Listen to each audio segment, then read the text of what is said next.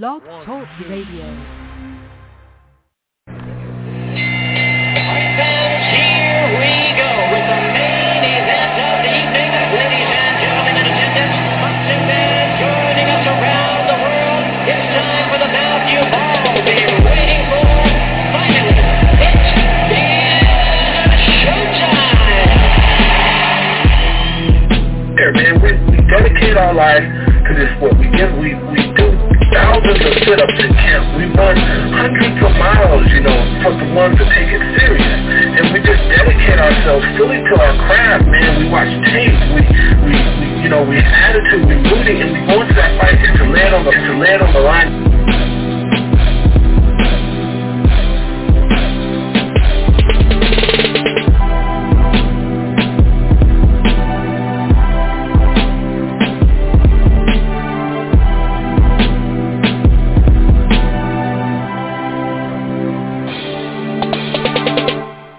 What up, boxing fans? This is the Rope a Dope Radio Podcast. I am your host, Chris Carlson. We are live on a Tuesday night, early evening.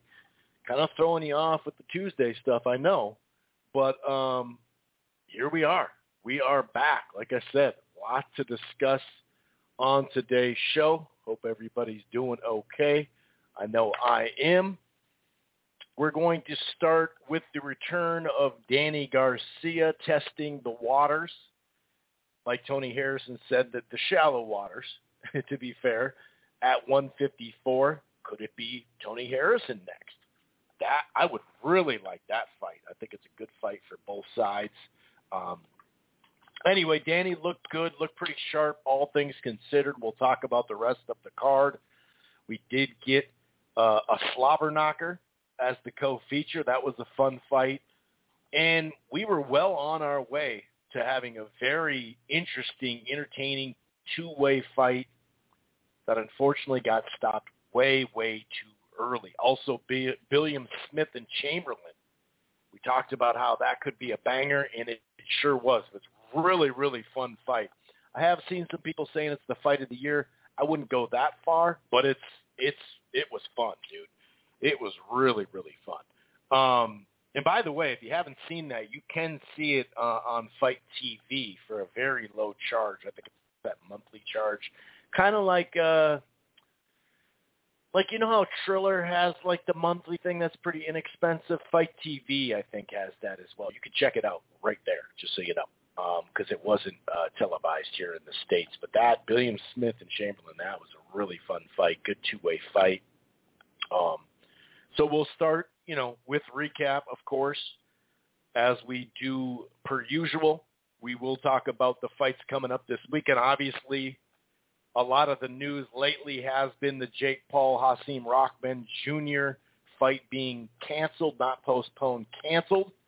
We do have a little bit more details on that, thanks to Steven Espinoza setting the record straight a couple different times on Twitter. We heard from Jake, we've heard from Hasim, and we're going to go over a little bit of the details, talk about it, fairly quickly, and then move on. I don't want to spend much time on this. That'll be a little bit later in the show. And, of course, we do have, speaking of returning, as I mentioned, Danny Garcia returned. Well, Michael Conlan returns from his pretty vicious knockout to face Miguel Mariaga, which I think is a legit opponent considering. And then Vergil Ortiz is back against Michael McKinnison. Can his style, some of the crafty things he do, some of the awkward stuff that he can do, can he, go the distance? Obviously, you have an 18-0 with 18 KOs for Ortiz. Can he go the distance? So he's returning.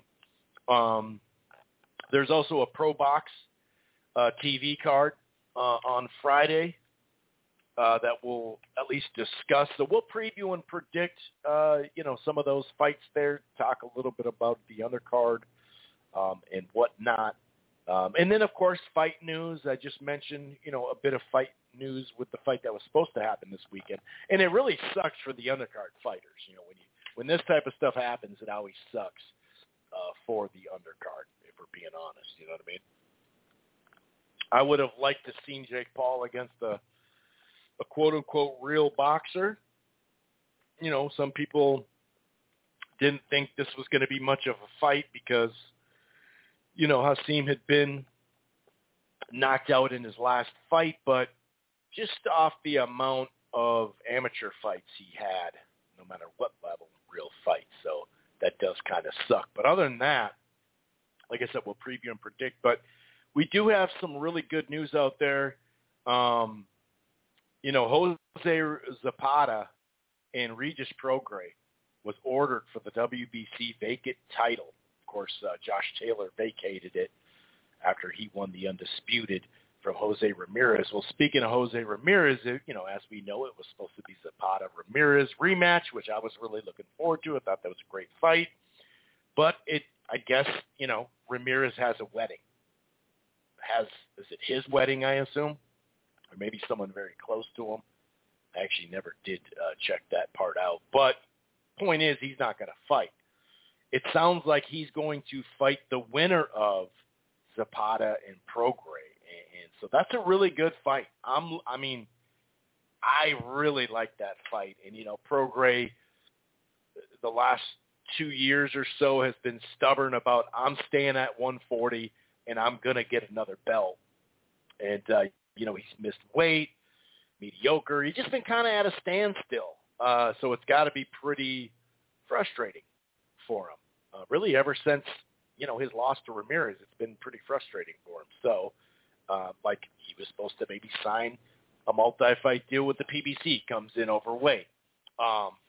You know, he got a fight on the undercard of some Triller thing that ended weird. You know, like, he just had a weird, you know, he signed with Probellum and whatnot. So I'm happy for him. I'm definitely happy for him. And, you know, 140, if he can continue to make the weight, is a better weight for him, I would have to say. And now that, as he's even said, that there's, you know, 140 does have talent there already, and slowly but surely, Teofimo Lopez, Devin Haney before long, fighters are good. Ryan Garcia, fighters are going to come up from 135 to make 140 that much deeper. And so, yeah, there is some other news. The Lee Wood stuff, pretty funny. Eddie Hearn, you know, reiterates that, or petitions, not reiterates, petitions. He's petitioning the WBA from the 75-25 to try to get it to 60-40 for the Lee Wood Santa Cruz fight. We heard even from media members, I guess you could maybe call them. Well, I even saw them from quote-unquote legitimate media members, especially from the UK, shouts out to the UK, that they were really pressing Leo like, you know, like he's going to duck him, like he's afraid to fight Wood. He won't fight him. Now, I can understand the folks that said he won't go overseas, you know, something he didn't do with Frampton. Okay, that's one thing, but to sit there and say he's going to duck him, that was a little weird. And you know, 75-25 for the WBA does not surprise me. You could say, oh, 60-40, it should be cool. If that's what it is, then maybe they'll make that fight. But right now, it sounds like they're looking at other options and maybe allowing that unification with Ray Vargas and Leo Santa Cruz, which I've always said, which I think is the better fight, but I'm happy with either one of them. So we'll see where that goes. We do, like I said, have a variety of fight news. And, you know, a lot of people are right now just wondering, you know, what's up with the boxing schedule, the fall schedule. Here we are, the second day of August, and we need that September, October, November, December to start to fill up. And I do believe, you know, we're in the dog days of summer. Making major announcements at this time isn't always the ideal thing, especially if it is for a Spence Crawford or something like that, or even just a big announcement, you know, announcing 4 or 6 fights or something like that, like Showtime will do. They'll announce a big schedule. So September is much better than July and August, let's put it that way. You can even see, like, for instance, the DAZN schedule in August is pretty light, especially main events. Same with Showtime. Some of their undercard stuff is very interesting, like this last weekend, but the main event stuff, Broner-Figueroa last weekend, not really a lot of, huge interest, especially this last weekend. At least Broner and Figueroa are kind of at the same stages of their career and need a big win, so hopefully that's entertaining. But I do like the two undercard bouts on that triple header. Clearly, August, the best fight is Usyk and Anthony Joshua rematch. Now, there has been rumors that DAZN will get it here in the States. I hope that it's just straight up. I hope it's not pay-per-view, because they may charge a lower rate pay-per-view here in the States. I don't know. I know that I did get a couple messages and see on my timeline on Twitter some of the UK fight fans kind of pushing back saying, hey, you told us it was going to be, like Golovkin and Canelo, in the middle of the night, in the morning, was going to be part of your subscription for DAZN, and now we know that's not true. In fact, they did release the pay-per-view number, or not the numbers, but the price, the numbers that it'll cost us. The one that kind of surprised me was Canada. It's like, golly, really? Canada's got to pay that much for that? I think it's more than the second fight by like $5 here in the States, but I'm really hoping that, of course, we know it's a pay-per-view in the UK. Sky Sports has that Usyk and AJ rematch, and that makes a ton of sense. But let's hope that they can keep it off of pay-per-view here in the States. You know what I mean? Afternoon pay-per-view probably won't do that well, but maybe they want to earn some revenue off of it. Maybe not. We never did hear anything about the Fury White pay-per-view numbers, and when you don't hear a thing, it gets a little weird. You just never know. But yeah, the fall schedule, a lot of the theory I have is, and I've seen a lot of people talking about this lately.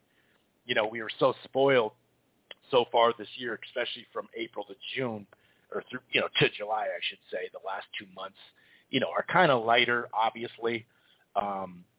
But we've been so spoiled that we're like, okay, my timeline is just full of this Jake Paul stuff. And it's like, man, we really need that fall schedule released, or just more fights. Like I said, like the ESPN schedule in August, Teofimo Campa, the Navarrete fight, that might be pretty good. That guy's all right. He's pretty good, actually. Maybe I don't know about featherweight, but he's all right, especially at 122. I think he's a pretty decent fighter. But as you get into it, if you look at Sky Sports, but that's ESPN Plus here, so that is ESPN schedules, that doubleheader of those women's fights, that's going to be great. And then I do like the opponent for Shakur Stevenson, Conceição or whatever his name is, who a lot of people thought beat Valdez. So it's going to get better. Like I said, I do think whatever the conclusion is with Errol Spence and Terrence Crawford, whatever that conclusion is, hopefully they make the fight. Actually, we did get a minor update of where we're at, because we've heard lately that, the fight's going to be off. It's at a standstill. They're not even talking anymore. We've heard rumors of that. Espinoza did clear that up a little bit. But that's probably what's going to make the domino fall, the conclusion of that, whether it gets made or not. Then Showtime will probably announce fights. And now, if Tank and Ryan are really in negotiations, which I do have a minor update with that we'll talk about during the news, that's going to take a little while too. You know what I mean? So, if at all, to be honest with you. And there's some more stuff, especially the PBC side. There is a little bit more. That's obviously, if they get it done, that's their fight, Spence and Crawford. So they're probably waiting on that. We have already seen the January announcement potentially. Well, not an announcement, but, the fact that Charlo and Zoo are going to fight in January. And I wouldn't rule out the other, either a new Showtime deal being announced. Like I mentioned, I've mentioned Paramount Plus or CBS Sports, or maybe a combination of both, which would be great. I already have cable, so if it's on CBS Sports, that'd be great, just like FS1 has been really great because they show a lot of boxing on FS1. And then Paramount Plus would be dope too. if it's not some other thing getting involved, I mean, I wouldn't. Who knows? Who knows? Maybe Amazon's interested in it. Who knows? So it could be a bunch of stuff getting clogged up. It kind of reminds me of 2018, where it's like, we got a little lull. We're not hearing much. But like I said, PBC, based off their Fox deal in 2019, up until now, this year's been a lot different. But they have dates that they need to fill with something from somebody, right? So that could play a part in all this, too. I wouldn't be surprised if Showtime and PBC announce a new deal and then have a schedule, or PBC announces one with Showtime and something else, or maybe, like I said, that they're using their parent company, CBS, to do CBS Sports and Paramount, to keep it all on one umbrella, which would be dope, too, like I said. So we'll see. Maybe none of that will happen. It'll just be a Showtime deal. I don't know. But, yeah, the fall schedule, I hear you people out there. I'm with you. Actually, just the other day, who was it? Lukey. Shouts out to Lukey. He was saying the same thing. He's like, so what's up? What's up with the fall schedule? Anyway, if this is your first time listening to the Rope It Ope Radio podcast, welcome. It streams live right here on blogtalkradio.com/Rope It Ope Radio. You don't have to go to Blog Talk and Rope It Ope and download the show directly there, or listen to the browser if you don't want to. You can find the platform on Apple Podcast, iHeartRadio, Player FM, TuneIn, Spreaker, Stitcher, Amazon Music, Google Podcasts. While you're at it, why don't you head on over to thegruelingtruth.com. And one more thing, if you're thinking about cutting the cord, or you're not quite happy, I got something for you. It's called the DirecTV Stream. It's the Supreme TV experience. Stream the best of live and on demand, starting with 75 live TV channels, online only. And right now, for 2 months, you get $40 off. The packages start as low as $69.99. If you go to Choice or Ultimate, that'll include the HBO Max, Showtime, Stars, and Epix, and Cinemax. Already included for 3 months. No annual contracts, no hidden fees. That is DirecTV Stream. Okay, let's get into the nitty-gritty of this thing, shall we?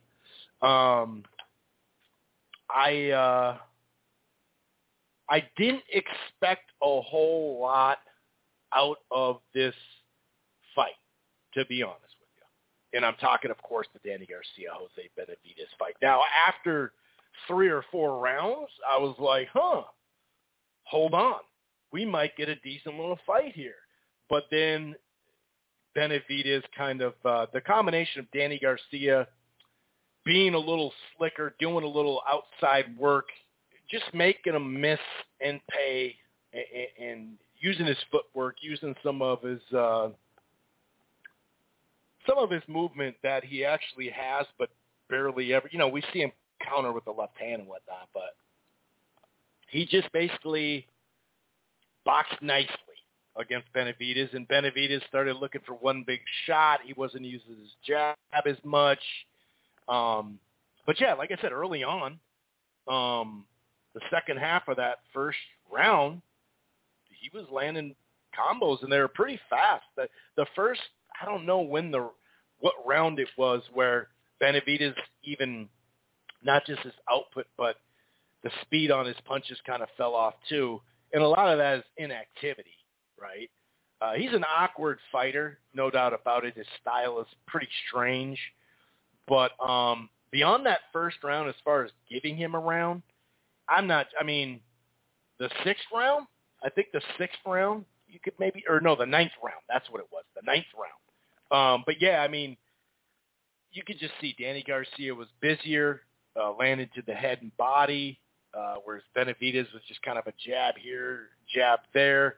Even like the 3rd round, he'd have a good start with, land some combos, but then Garcia would take the round over and kind of land his little combination and then escape outside the pocket, and kind of jab and, quick little shoe shine body shots as well. He definitely attacked the body, did Danny Garcia. He was boxing well. He looked pretty sharp. And like I said, beyond these little pockets of success within a round where, for Benavidez, it's like, dude, follow up on it. and he just wasn't able to follow up on it, whether his output was low because, that's one of them. But also, Danny still has pop at 54, clearly not the power he had at 140. We saw that was evident at 147. But his body did look good, I'll say that. And, he would those fast combos, and then he dipped. You know what I mean? So, I don't know, man. He was making him miss. He looked sharp, considering how long December 2020, considering how long, that's 19, 20 months. He was out for a while. Now, I think it was the ninth round that he finally, threw more than one punch at a time, and he was able to score, several, effective blows, I think, in the ninth round. That was about it, though. I don't know what, between the stoppage in the early fight, the opener fight, and then the 114 card, I mean, that was garbage, dude. That was garbage. I mean, that was horrible, man. I say I can't believe it, but this is boxing, so of course I can believe it. But that was ridiculous. I mean, even the 8-4 is really? So you gave Benavidez 4 rounds in there? He won 4 rounds. Okay. One thing we did get after the fight that was a bit of a surprise was, finding out that Danny Garcia was struggling with depression. Got that off his chest. I know some people were giving him shit, of course, because, he's a big, tough athlete that's a boxer and he can't cry. But it definitely, I don't know, when you're in front of a camera, even at I went to acting school for a while. And sometimes when you're telling a personal thing all of a sudden in front of people, and this is in front of a much more people than I did or other people, you're in front of a lot of people. And then on social media later, it just hits you like a brick. And all of a sudden you're teared up.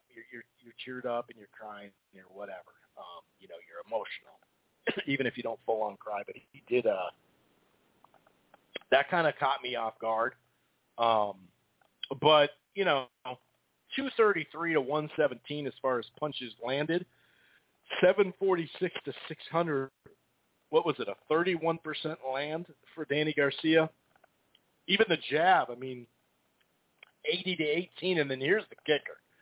So what I say, 233, and 80 of those are jabs. As far as Danny Garcia, 153 to 12 to the body. Even if that's 90 to 12 to the body, that's pretty impressive. So like I said, this was getting your feet wet at the weight class, and that's going in. That's what most of us thought. I didn't think Benavidez. I did hear Espinoza say we think this is going to be a pretty closely matched fight, and he's got to sell it. But I didn't see that, on paper. Like I said, those first 3-4 rounds, I thought, okay, we could get something here because he's landing clean punches. But he took over. Now, Tony Harrison was in the house. We know Erislandy Lara has been calling out Danny Garcia, Keith Thurman. Did he call out Jermell Charlo? Obviously, Charlo is kind of busy right now. But a 160 strap, which is more than likely going to be his, at a 155 catch weight. Thurman's game, Danny Garcia's game. You can't really fault these guys for that. Would you rather fight an aged guy that doesn't move as much in Erislandy Lara than Charlo with all that power? And by the way, he's skillful too and can counter and set up shots. And he's just been on a hot streak. So, yeah, no, I'd probably want to take on Erislandy Lara. Now, the one thing I'll say, obviously Danny and Lara stylistically screams how is that going to play out in the ring, right? Now we know, like I just said, a guy that is more in the pocket now in Lara, and that's been for a while against Hurd and against Castano, by the way, too. So it's not like he just did that against these last 3 or 4 guys he's been fighting, just quick little nothing fights. We're talking about, Hurd in his prime and Castano. So I think that helps. But my point as far as Danny Garcia, though, like if Danny Garcia, and it's a different style than what he just fought, obviously, but if he wasn't going to come forward much against Jose Benavidez, how much is he going to come forward against Lara? Because it looks like wouldn't he be just walking right into the trap that Lara's going to set? Don't know if he'll have the confidence and the power and all that to be coming forward like he used to do at 140. And we saw that more at 147, but especially at 140, like I said. So would he do that? I don't know. I really don't know. And it's been a while. Erislandy Lara's resume is nice, really quality.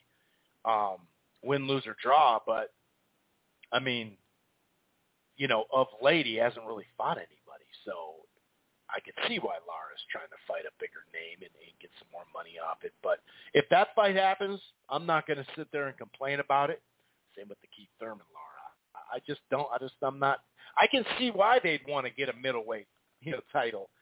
Because he'll probably be the one titleist, because more than likely Golovkin is not going to go down and fight Erislandy Lara after the Canelo fight. Maybe he would. You never know. Maybe the contract's up with DAZN or something, and then that parlays into that, and they try to set up the Charlo fight. Yeah, I don't know. They would have to really not necessarily, I guess you could say. I bet you Heyman would be willing to send Lara over to DAZN, but who knows? It's just not likely to be at 68, come back to 60, and then, it's still a difficult style for Golovkin, even if, Golovkin's way past his prime too, or at least past his prime, I should say. So, but Tony Harrison, stylistically, that's kind of interesting because Danny knows Harrison can be hurt and stopped. Now, the guys that did it have more power than, what Danny does at this weight class, but and I just think that's a great matchup, and it's a big name for Danny, or it's a good name for Danny Garcia, and it's a big name for Tony Harrison, and that would maybe put him in the running for a possible trilogy with Charlo at some point here soon. When I mean soon, like boxing soon is like a year from now. You know what I mean? You never know. And I think I would favor Tony Harrison in that fight. Now, Harrison, his fight beyond, he just had a really good performance. The fight before it wasn't so good. But, there's something to that. He was out of the ring. He was having personal issues, family issues and whatnot. He had lost someone close to him. So I totally get that. He looked a lot better in his last fight. So sign me up for that. I think Harrison has actually fought at the Barclays, hasn't he? But either way, sign me up. That's a really fun fight. Harrison has enough skill and enough power. In fact, like beyond the chin, he's probably got more power than Lara at this weight class, especially how he applies it. But he can move. He's got great movement and a jab, man. That guy's got a great jab. So he's not all that different from Lara in a sense, anyway. I don't know. I mean, does he want to? That's the thing. Take a fight with Tony Harrison, or maybe win a middleweight belt. You could say, oh, it's a catchweight. Yeah, great. We've seen catchweights for years, dude. Sugar Ray Leonard, my favorite fighter, one of the better fighters of all time, top 10 in my mind. He did a catchweight where, there was two different belts, two different weights, whatever.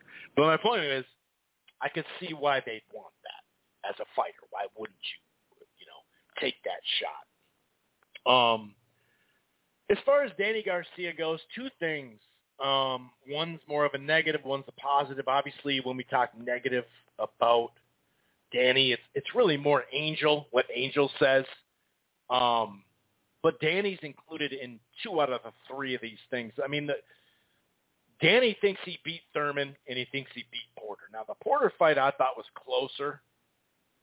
I think he has an argument there at least, whereas the Thurman fight, the only reason why I shouldn't say the only reason why I was close, because the last few rounds, Thurman clearly felt he was up on the cards and just sleptwalk to try to just get through the rest of the fight. Now, some of that was injuries, right, as he said. And as far as the Danny side there, he did cause those injuries. So, you know, I don't know. I just don't think I don't really know too many people unless you really like Danny Garcia, which I do like Danny Garcia.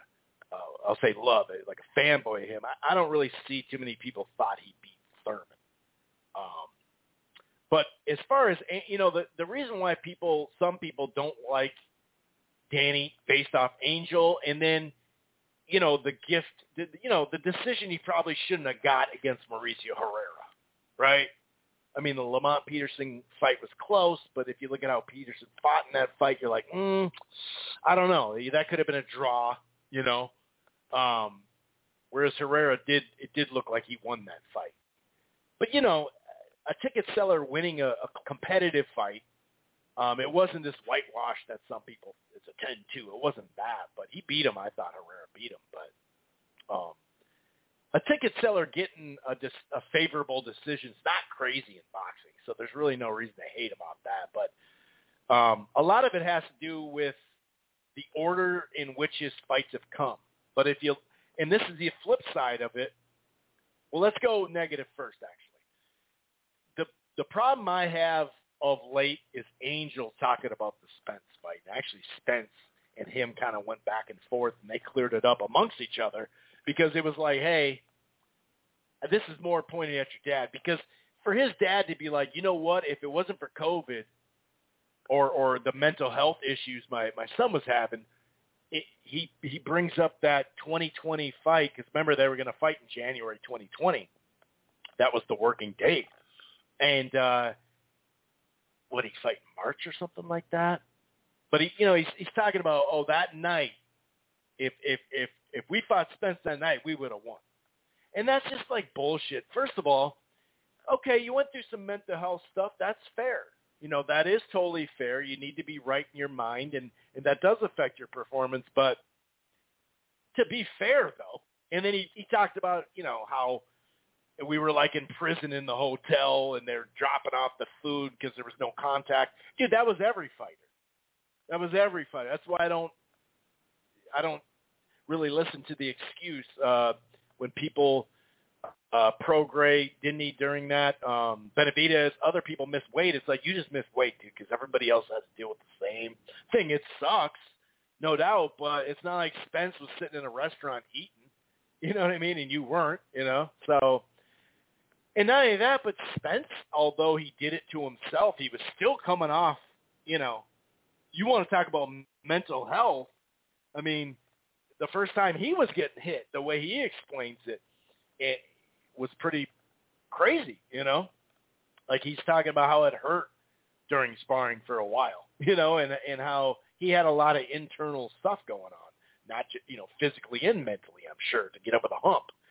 So to sit there and say, if it wasn't for that, we would have won, dude. That night of the Red Catch fight, we would have won him that night. It's like, well, then Spence wouldn't have even been healthy to fight, dude.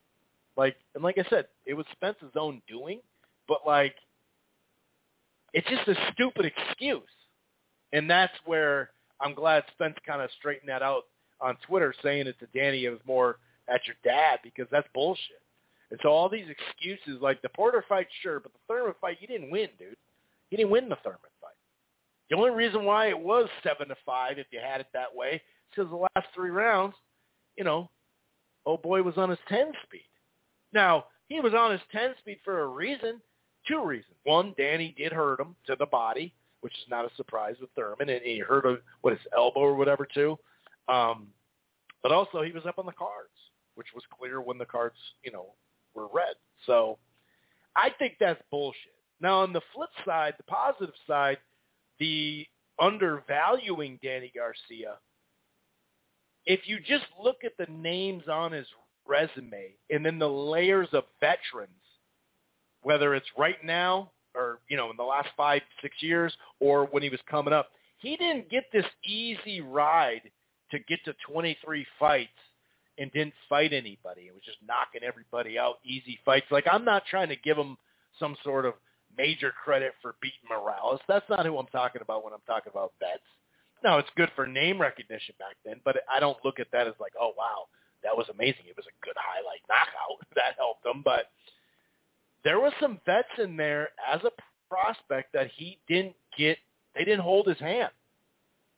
Like I said, I really think it's the order in which he fought. Like, another thing that I think people kind of go over the top with, I understand, to be critical, is his path from 140 to 147 and how he did catch weights. But, he took on Lamont Peterson in one of those fights. He took on a rugged, at that time, solid Guerrero fight. That's like an 8-4 fight in Guerrero. Now, and that was his full-fledged 147, vacant belt, whatever. I'm not really looking at that as a big accomplishment.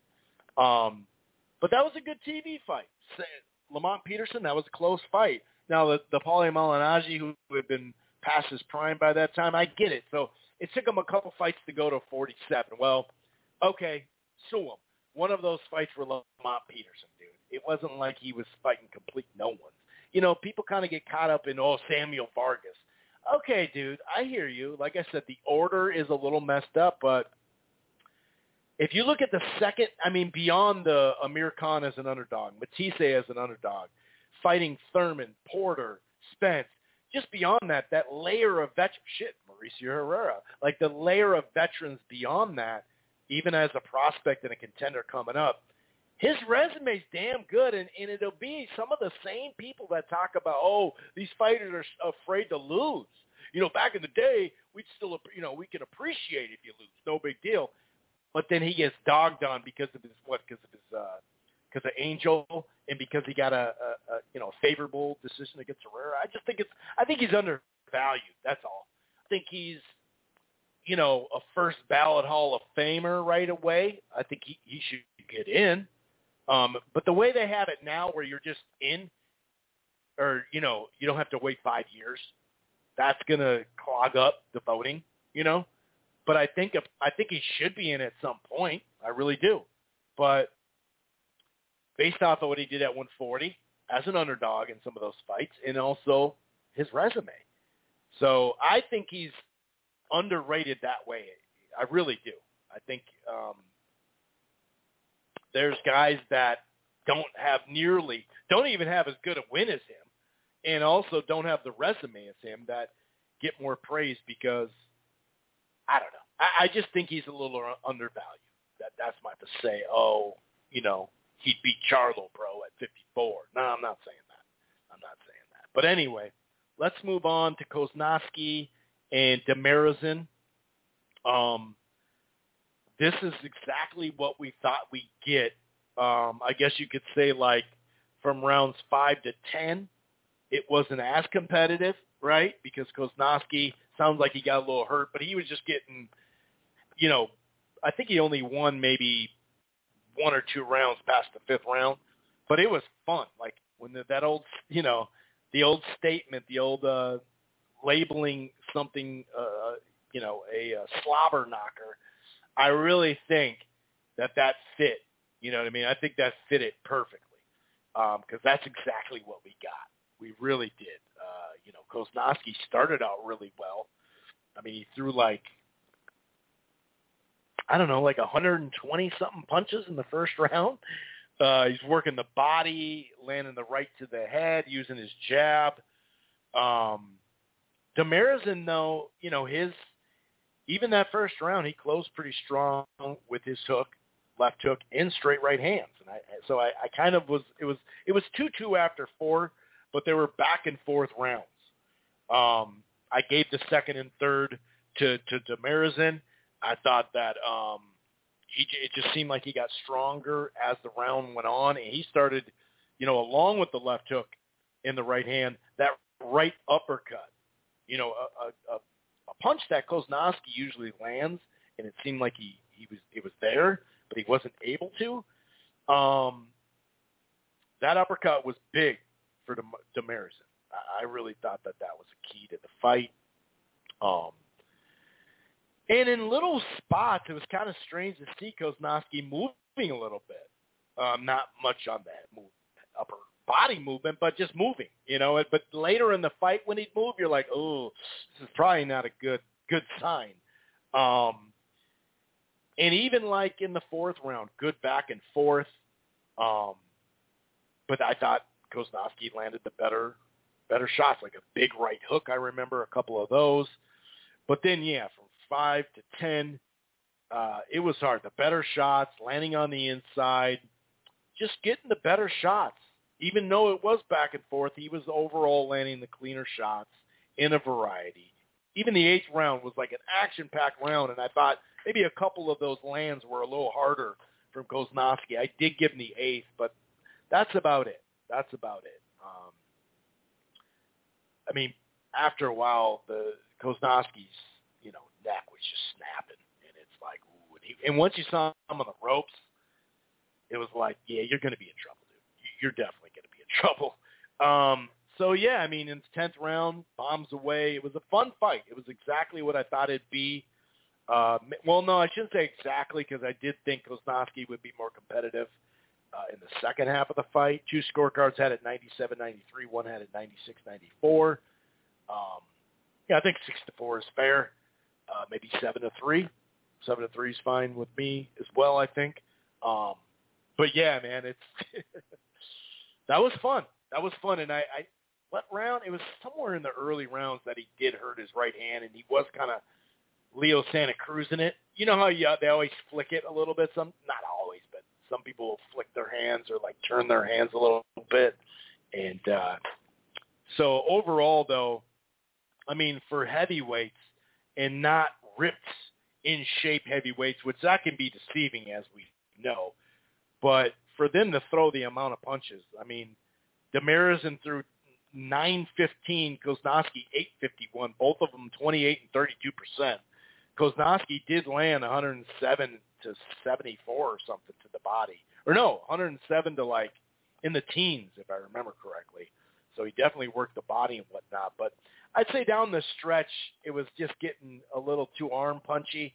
And he'd land a good punch, and then the follow-up punch was like, not that effective. You know what I mean? Not that effective at all. So overall, though, it was pretty much what I thought we'd get, from it. But, yeah, the second half of the fight wasn't as competitive, which that's a nice, solid win for Demirzin, however you say his name. I think that's a good win for him, and that keeps him going. And the PBC have plenty of heavyweights that he can fight now. So will they be at this, fringe contender?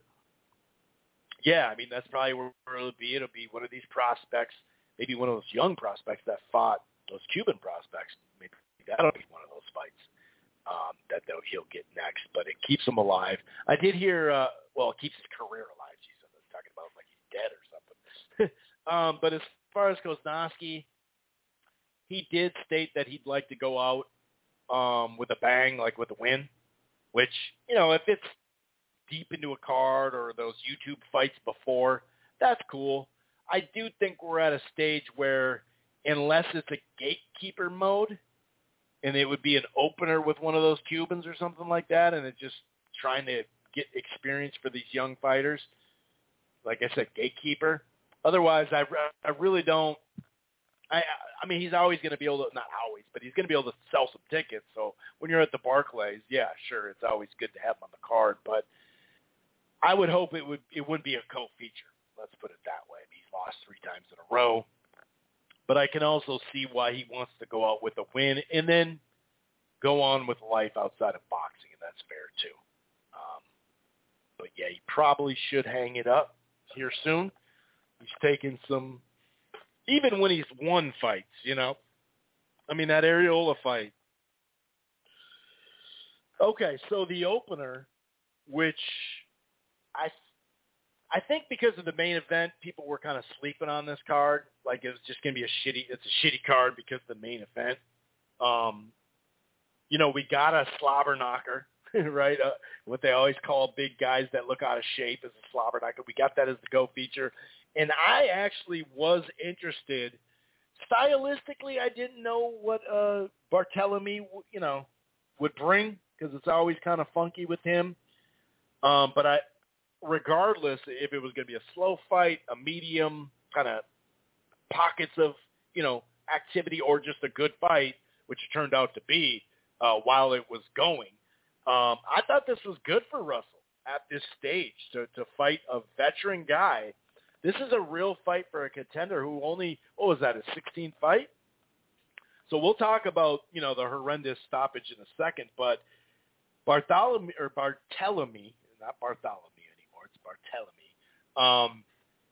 I liked what he was bringing. He actually brought some rust on the inside a little bit, and he was letting his hands go. Russell kind of came in, and he is crafty. Like I said, he could take a strength away from you at times.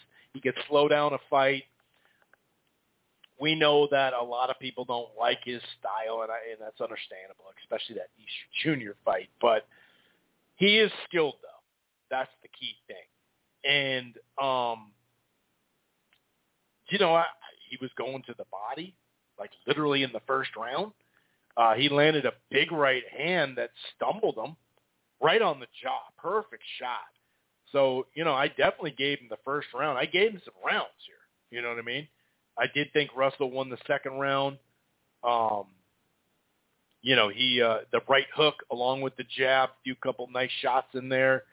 You could kind of see Bartholomew moving a little bit more in that second round, but he still did land his jab and some nice uppercuts in there. The third round, counters and some activity, some little quick punching from Bartholomew, and then the aggressive pressure from Russell. That was a toss-up round. I did give Bartholomew the fourth, though.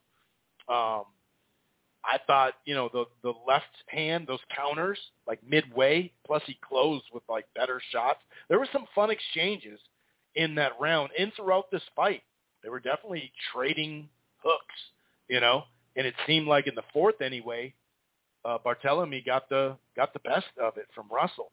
Now, Russell in the fifth round seemed like he was kind of going to the body more, landing some short little combinations on the inside, which I thought were pretty effective.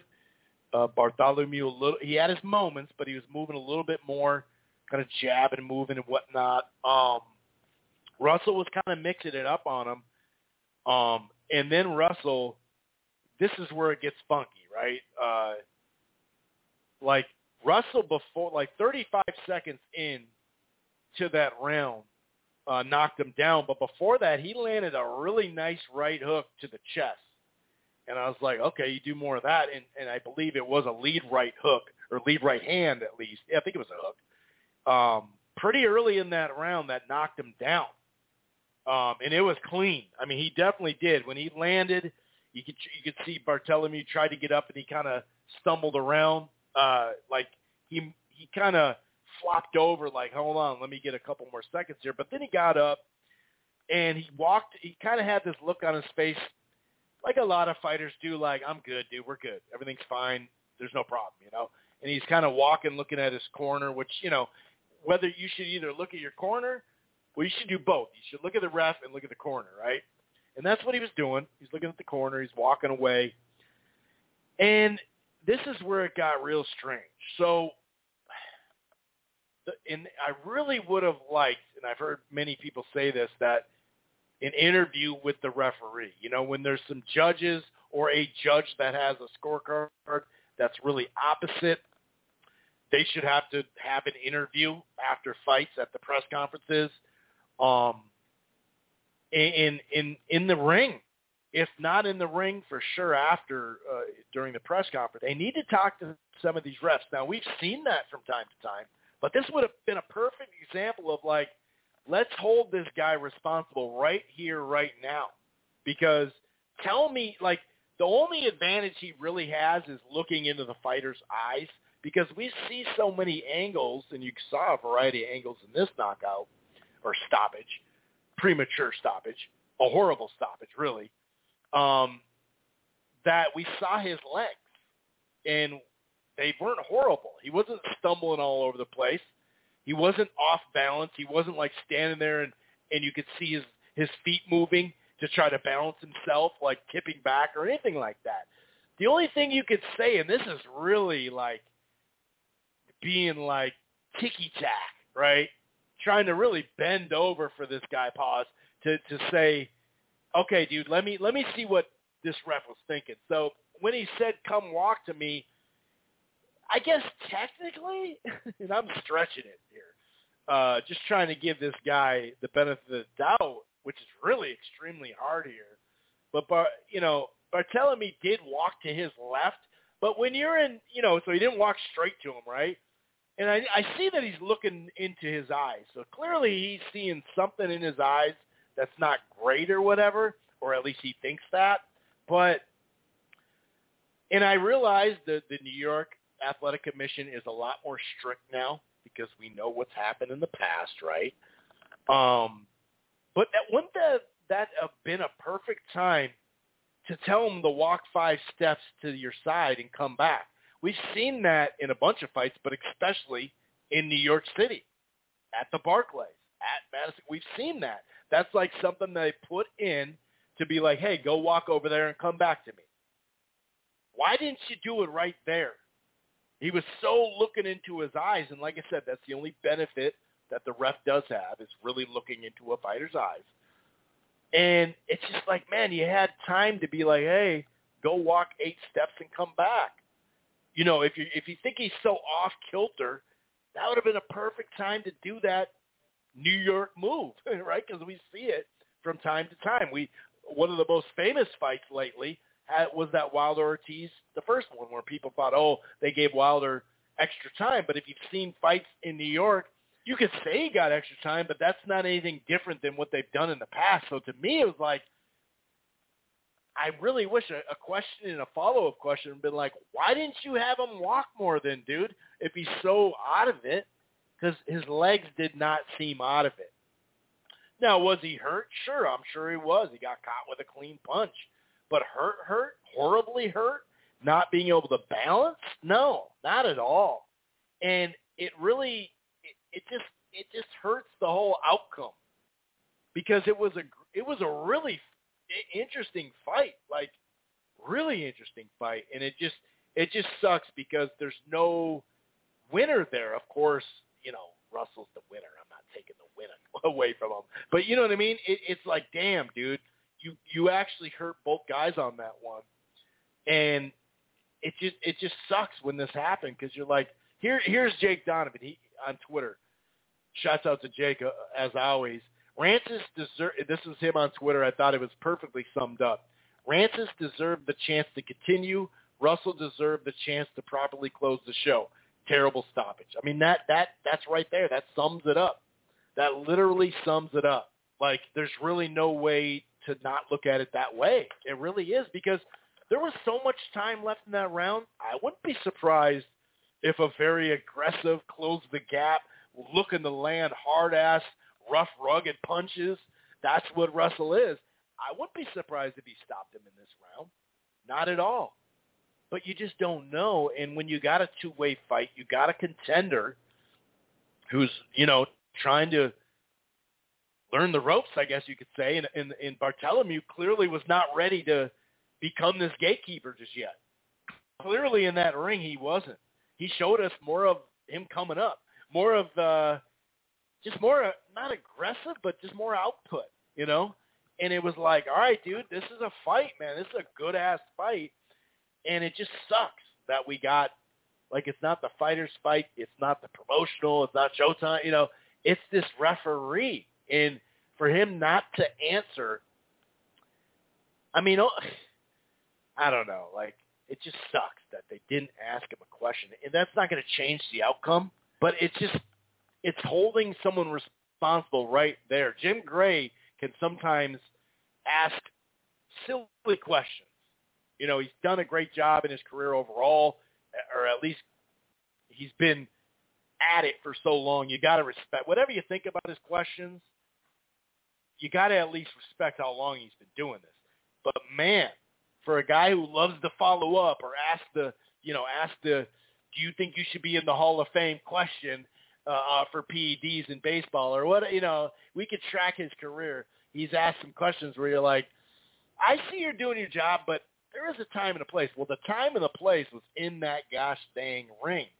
And it just sucked because, like I said, it sucks for Bartholomew because you could tell he was motivated to try to win this fight.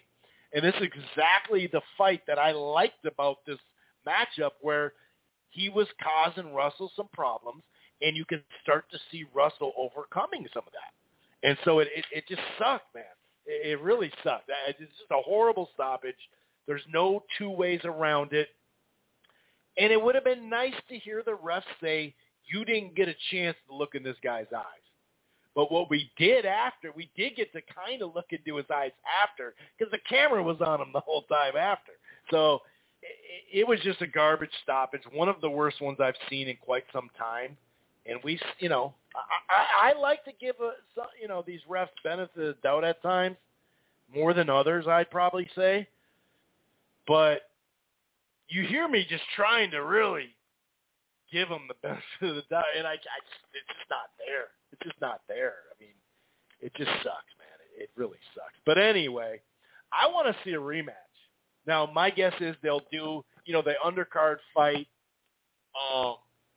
for the 140 vacant on the Broner-Figueroa card. I'm guessing that's who Russell's going to fight next. And maybe getting the belt. I saw a couple people on Twitter, and actually shouts out to Sunday Puncher. They said it. I remember hearing this too, that, hey, maybe you do the Bartholomew fight after if Russell was able to get that belt, and then it's good for Bartholomew too, because, hey, now you got a belt on the line, But I wouldn't mind them going right into a rematch either.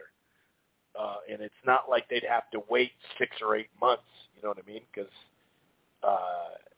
maybe Bartholomew would have been suspended if he would have gotten knocked. And you're going to have your little suspensions or whatever it may be, but I would love the rematch. I would let's strike now. Let's see, and it's great for Russell to improve on some of the stuff. We already saw him turning. I mean, that lead right hand was beautiful. Like, we already started to see him, the wheels turning, and him making adjustments to a game Bartholomew.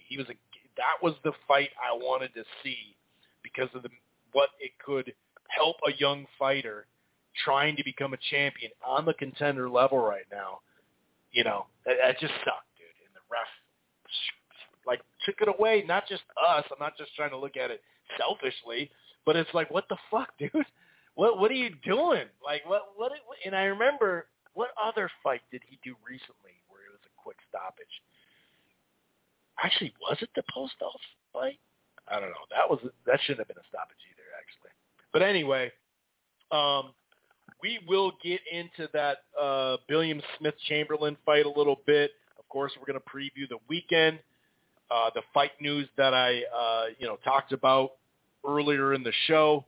We'll definitely get into some of that. But right about now, we are going to bring on John to get his take on this last weekend, preview some of the fights coming up this weekend, and whatever else that we'll talk about. What's going on, John?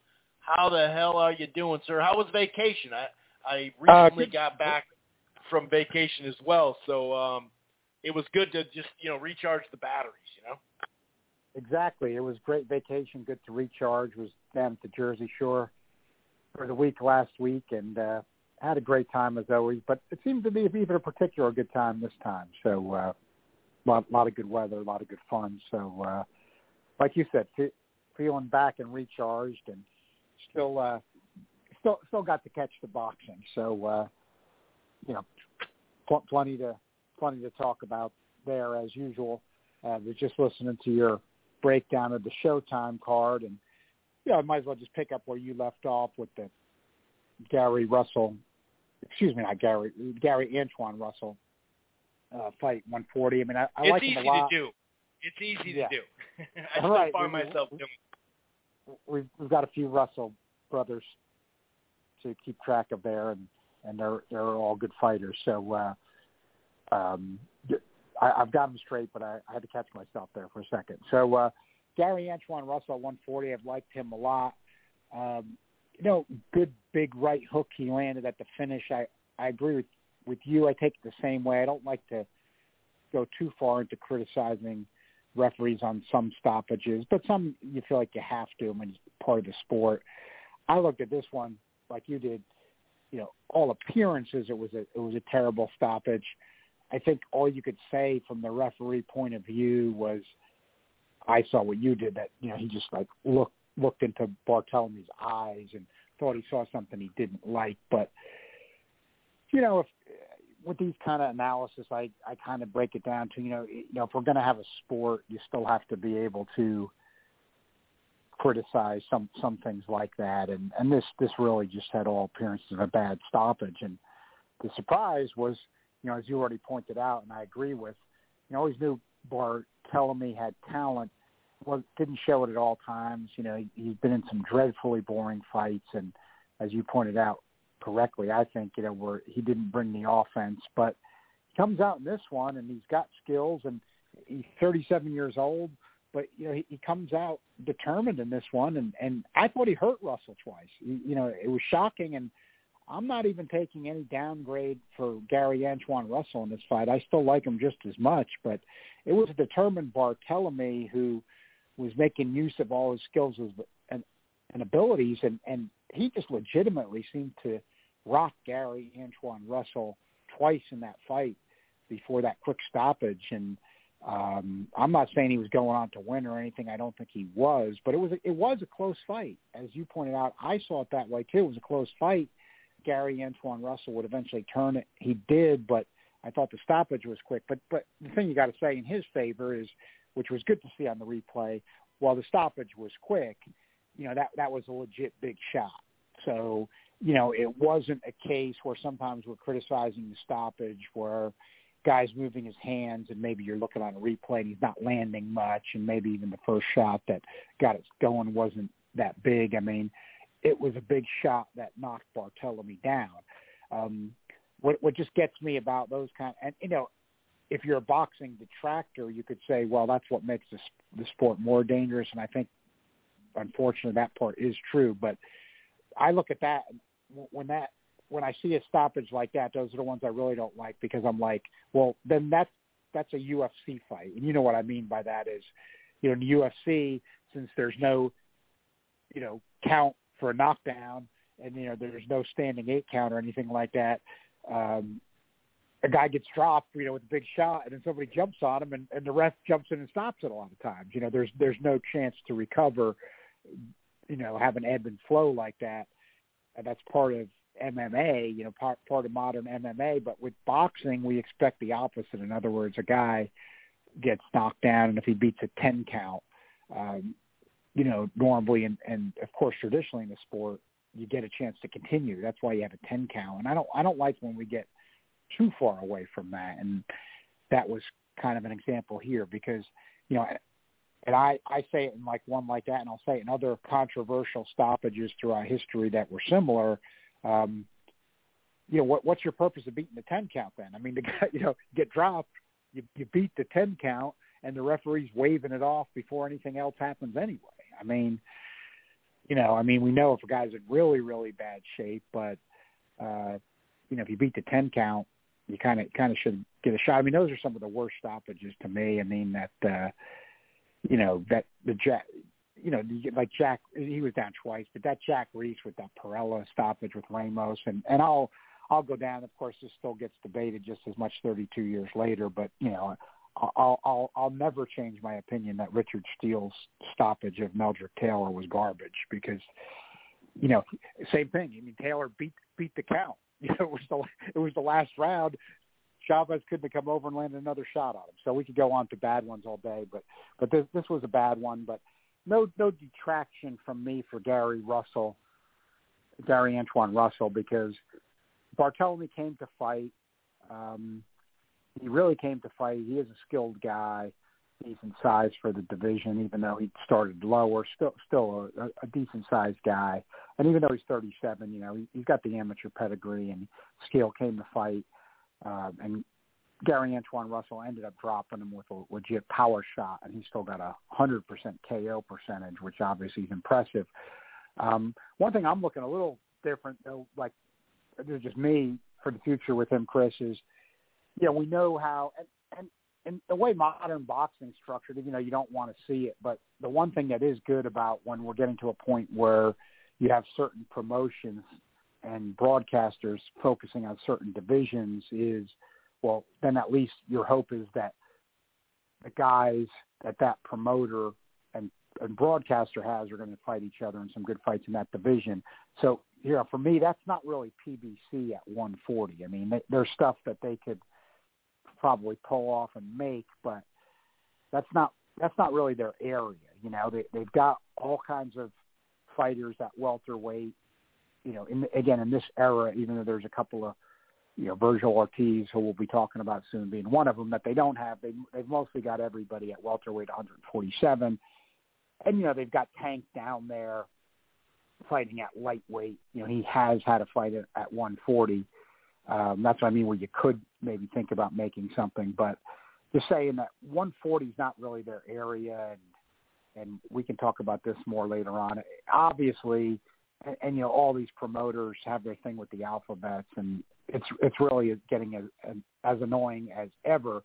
But what I'm saying is we know that it's pretty obvious now that, PBC has, pretty good ties with the WBC, the way this stuff is working. So I don't know, what they would think maybe they could work out with the WBC there, because you've already got Pro Gray and Zepeda fighting that it's been ordered. But we know those orders don't mean a lot in boxing with these alphabets. People talk like they do, but for every quote unquote ordered fight that comes off that they do, there's 20 that they've ordered that go off into the wind.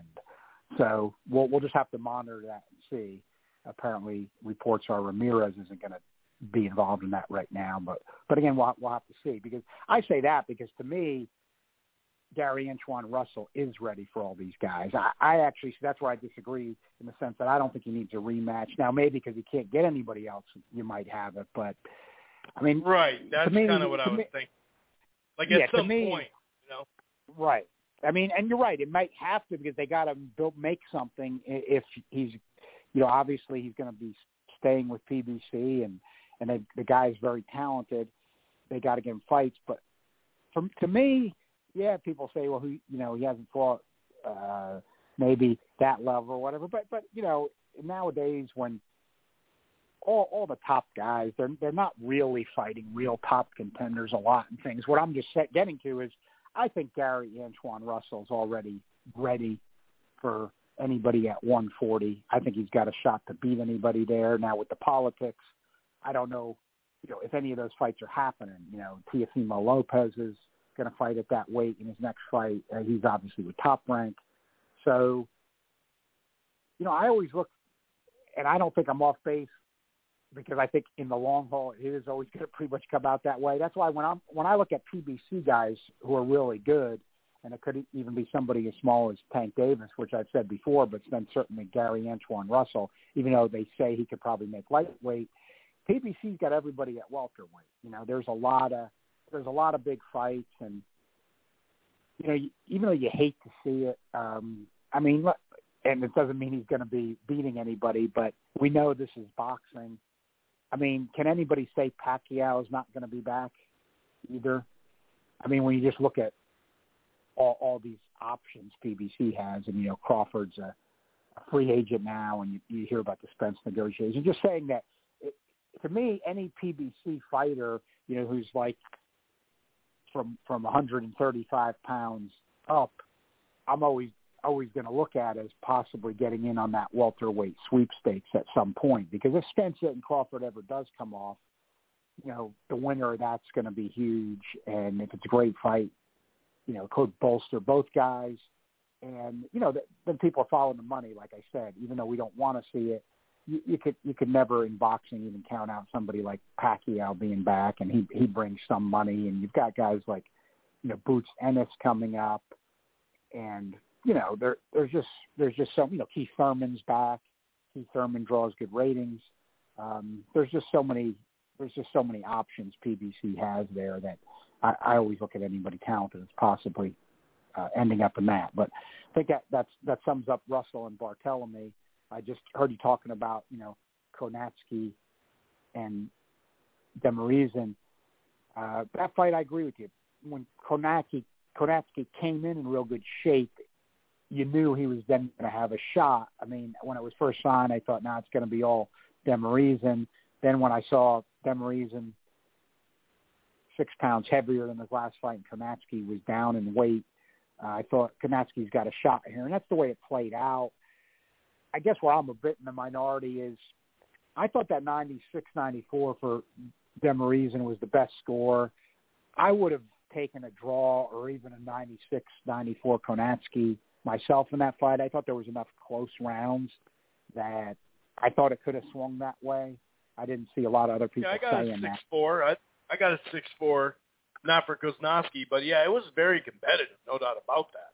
Yeah, I wouldn't argue with a draw. I did see pointed out on Twitter afterward that it wasn't talked about much, and I did see him shake it at the time. He kept throwing it, though, but, maybe Konatsky hurt his right hand earlier in the fight. He has had some hand and bicep problems. Of course, a lot of boxers do, but I still think, like you said, it pretty much played out like expected. I mean, Demarieson is not a big puncher. He's got a lot of volume, and I'm with you. I mean, I started seeing with this guy really in the Ajagba fight, even though it was a losing effort. This guy brings something to the table. He's got amateur pedigree. He comes to fight. He throws a lot of punches. It doesn't mean he's going to beat the very best, but his fights are entertaining, and he comes to fight. And, as we know as fans, I mean, and, so does Konatsky. I mean, and we had a very entertaining fight. I mean, there's value, it's not always that good for the health of these guys, but there's a value to these guys that come to fight. I mean, I think like you were talking about, I mean, I don't know if it's they can't quite put it together or maybe the numbers don't work, but I'm not saying they're the best level guys. But when I look at kind of these heavyweights PBC has, and I think some of the highlights of that Ortiz-Martin pay-per-view card, which was lower priced, I ended up finding value with it. I would like, I keep saying it, but I'm going to say it again because this would be one of those types of fights that we just saw on a Showtime card, which that's good. But, and like you said, may not be in the future if Konatsky continues. He may not be the main event guy. It doesn't have to be. But, like, I'd like to see PBC keep mixing and matching these guys, even if a lot of people consider them lower level. If they're guys that come to fight and it's heavyweights, and we're getting good fights, I'd like to see like 3 shows a year like that. I think we kind of need it too. And let's face it, because it's PBC, we know American-based heavyweights aren't what they used to be. I'll freely say that. I'll freely say, I've said for a while, I mean, this is the best British heavyweight era of all time in terms of depth by far, I think. I mean, that's legit. So, the pendulum can swing, but still for the guys that are American-based, PBC can keep putting these guys together and have some good matchups. Now they're having Ruiz and Ortiz in that pay-per-view on Labor Day, but they're tying that in. And I don't blame them marketing-wise. I think marketing-wise, this part of it's a good move. They're basically trying to do their own Mexican Independence Weekend type card the weekend before, weekend or two before Canelo and Triple G 3. And I think that's good marketing with Valenzuela on there, that Isaac Cruz, who are, future Mexican-American, possibly stars. I mean, at least in terms of popularity. But pay-per-view, you don't know how many people are going to see it. But I'd like to see the heavyweight scene, back and being used more. So this Ruiz-Ortiz, it's not a heavyweight scene. And, then Konatsky and Demarieson were isolated here. It's not that you always have to have all heavyweight cards, but I think there's something there. I'd like to see more of that. I mean, like, here would just be an example. I mean, again, would probably be entertaining while it lasts. You could have now maybe have Prince Charles Martin could fight Demarieson, something like that. And, Konatsky could take on somebody else. And, they haven't brought Faust back since that fight of the year type fight he had with Kalaidze. I think even though Faust got hurt, dropped in that fight, I kind of like what he brings. I think people sleep on him a little bit. Guy's only had like 8-9 fights. I think he's, so you've got him there. I mean, I just think there's some things they could do. I'd like to see it. And then I guess, Garcia and Benavidez. I don't know if you got to talk about it yet. Heard you talk about the other two, but Danny Garcia, he brought pretty much what he brings. He's got a lot of skill, counterpunching wise. He's got a great chin. Sometimes, really throughout his career, really when he falls just a little bit short, and let's face it, it's been a little bit short. He hasn't fallen short by much in his big fights. It's when he doesn't throw enough. But, Jose Benavidez just didn't have quite enough for him. One thing that did surprise me in the fight was that even though Jose Benavidez is by far not the best guy Garcia has fought, he really has fought the elite. I thought Benavidez cracked him with two of the hardest shots I've ever seen him get hit with, and he took them, but they were a couple of big shots got in there. Now Garcia, I thought that 114 card was atrocious. Garcia clearly won the fight, but I did think Benavidez landed a couple of decent shots there. But I'm kind of with some people, PBC's got so much at welterweight, and even Garcia's fought these guys. I'd almost still like to see him there. I mean, they have the 154-pound guys available too, but I don't know. I kind of would like to see him still just stay in that welterweight mix. But, I'll say one thing for Danny Garcia. Of course, with Ben, it's just theoretical, but it might not be with Tszyu, is, Garcia's 34, so you got to take that into account. But you talk about guys who were stylistically made to order for him. I would throw out the names Conor Benn and Tim Tszyu. So that's something that does stick in the back of my mind because, Ben's been at 147, but he was just talking about going up for this Eubank fight. Again, it's not going to happen with Hearn, as we know, but in theory, those are actually, to me, good style matchups for Danny Garcia if he's going to continue. Yeah, that Tony Harrison, I understand why he'd want to, just like Keith Thurman, fight Erislandy Lara if, in fact, he does have the full WBA off the Golovkin thing, He has 15 days to decide after the Canelo fights. Likely he may not even drop down to 160 again, but he probably won't go down there and fight Lara. So I understand why those two would want to do it. But, man, Ryan Garcia and Tony Harrison, as far as, like you said, not at welterweight but at 54, I like that fight a lot. And Harrison's chin has failed him at times, but as we know, Danny Garcia, plenty of pop at 47 and now 54, but the power is not what it was at 140, and I think stylistically I think Tony Harrison would fight very confidently and maybe more in the pocket, as would Erislandy Lara we've seen lately. I like that fight a lot. I think Tony Harrison and Mikey Garcia, but Danny Garcia, that would be a good fight. But like I said, I also realize that, if he has a chance to, no matter what we would think of a catchweight 155 middleweight, it'll go down in history, and fighters think of that as well. So I totally understand some of that. Any other items that you want to talk about? Did you get a chance to see that William Smith-Chamberlain fight at all?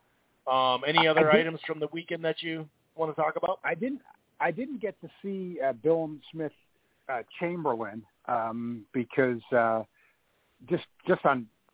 was interested in the fight, but just telecasting just wasn't available to me, which we're used to getting everything nowadays, and now I think we can discuss some stuff about that. Sometimes here and there, if these don't come on, that's where the modern has been better. You get a little bit spoiled, so to speak, with the ease of those. But I guess it was available on Fight TV, which you got to pay for. So didn't see it. Then people, I've had in transnational few fight. His fight before that, I thought I was in favor of him slipping into the top 10. He's really just fought, British opposition, but in that rematch had a good KO. But, Chamberlain had been fighting a lot of 8-round fights and things like that, and he has entered a transnational, but I wasn't actually in favor of it at this time with who else had still been in there and entered. Just saying, he's kind of a borderline top 10 guy at this point. I think really what we'd like to see from Dylan Smith at this point. He has had moments where he showed me some things I like. Time for him to, get away from the British opposition and, let's see what he has against some of the other people around the world. And who knows? Maybe he'll rise to the occasion. He has shown me some good things, but I think for him we can say let's see that at this point. But one thing, since we're talking about this weekend and the news, was breaking this weekend, is got to be fair and call out everybody when you see it. I mean, this Jake Paul Rockman thing with the WBC trying to throw a rating into it right before the fight got pulled. I'm not a conspiracy theorist, but I will say this, as we talk, I go back and forth between West Virginia and, New Jersey. And in New Jersey, I'm in the New York metro area, part of Jersey. When I did roll in to the area, I did hear people I knew up here saying, I heard, and it was supposed to be at the Garden, I hear that Jake Paul fight is not selling at all.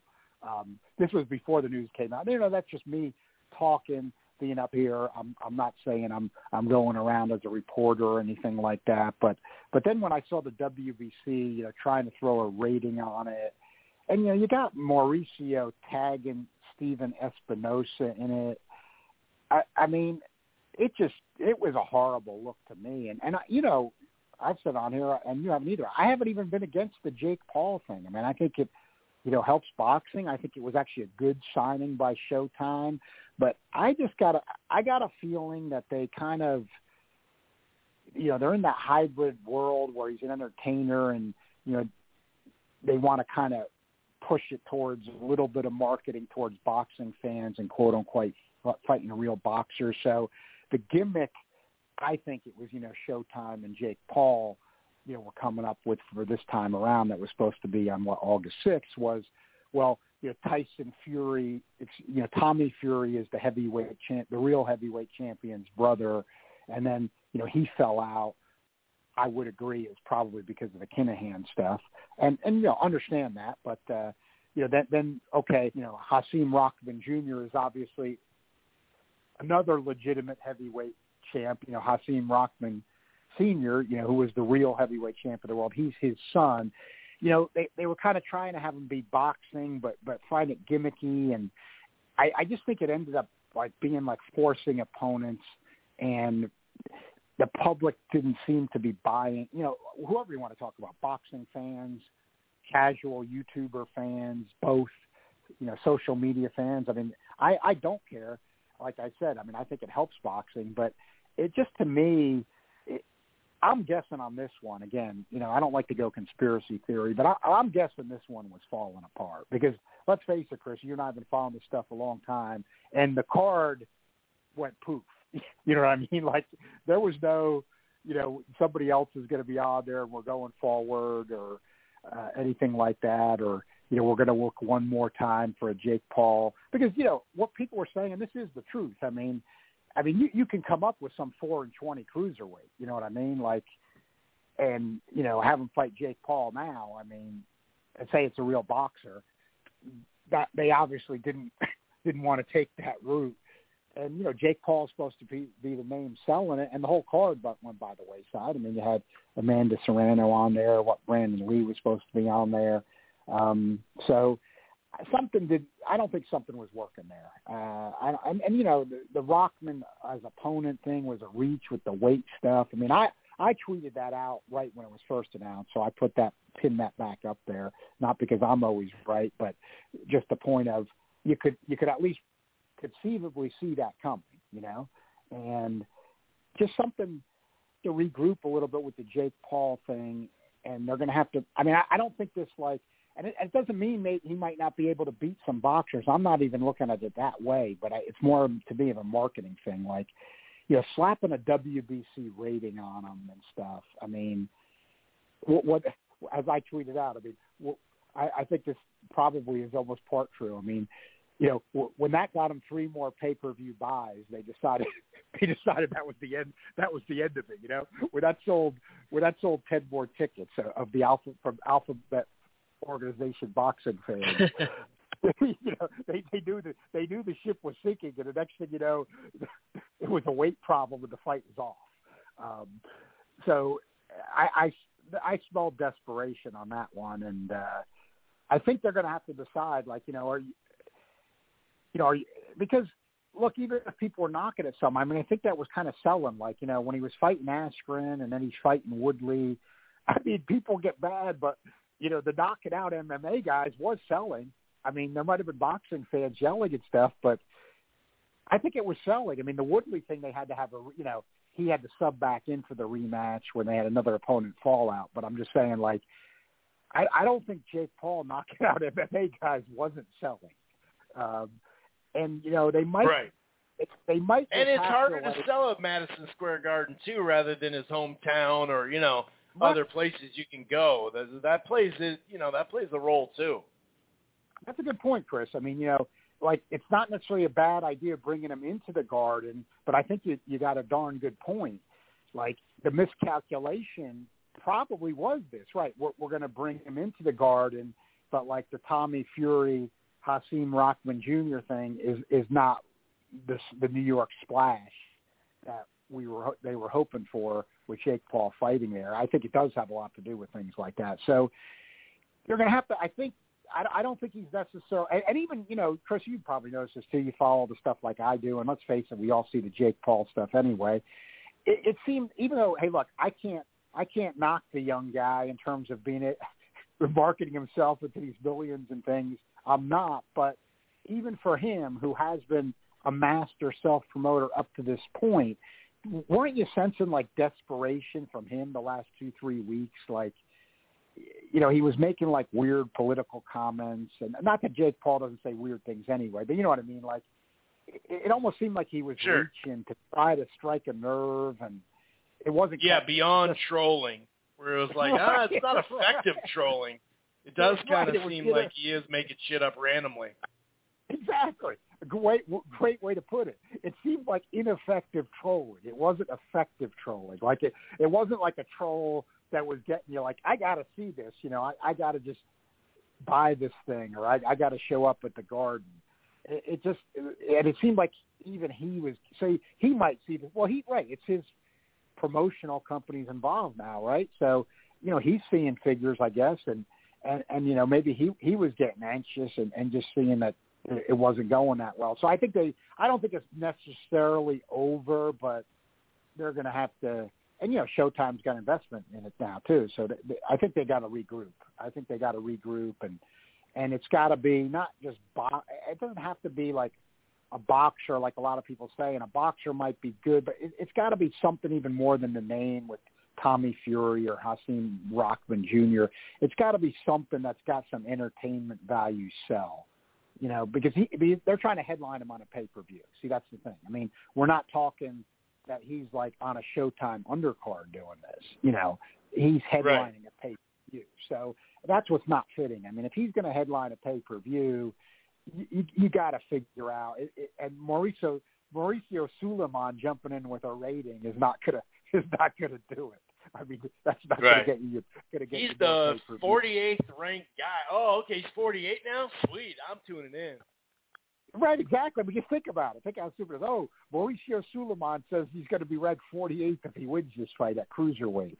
Okay, I'm breaking out the wall. I'm breaking out the wall. Yeah, now it's legit. That was right. That was legit. That's literally what they tried to pull. That's what I found embarrassing. I really did. I mean, that because they were all in on it. That's what they tried to pull at the last second.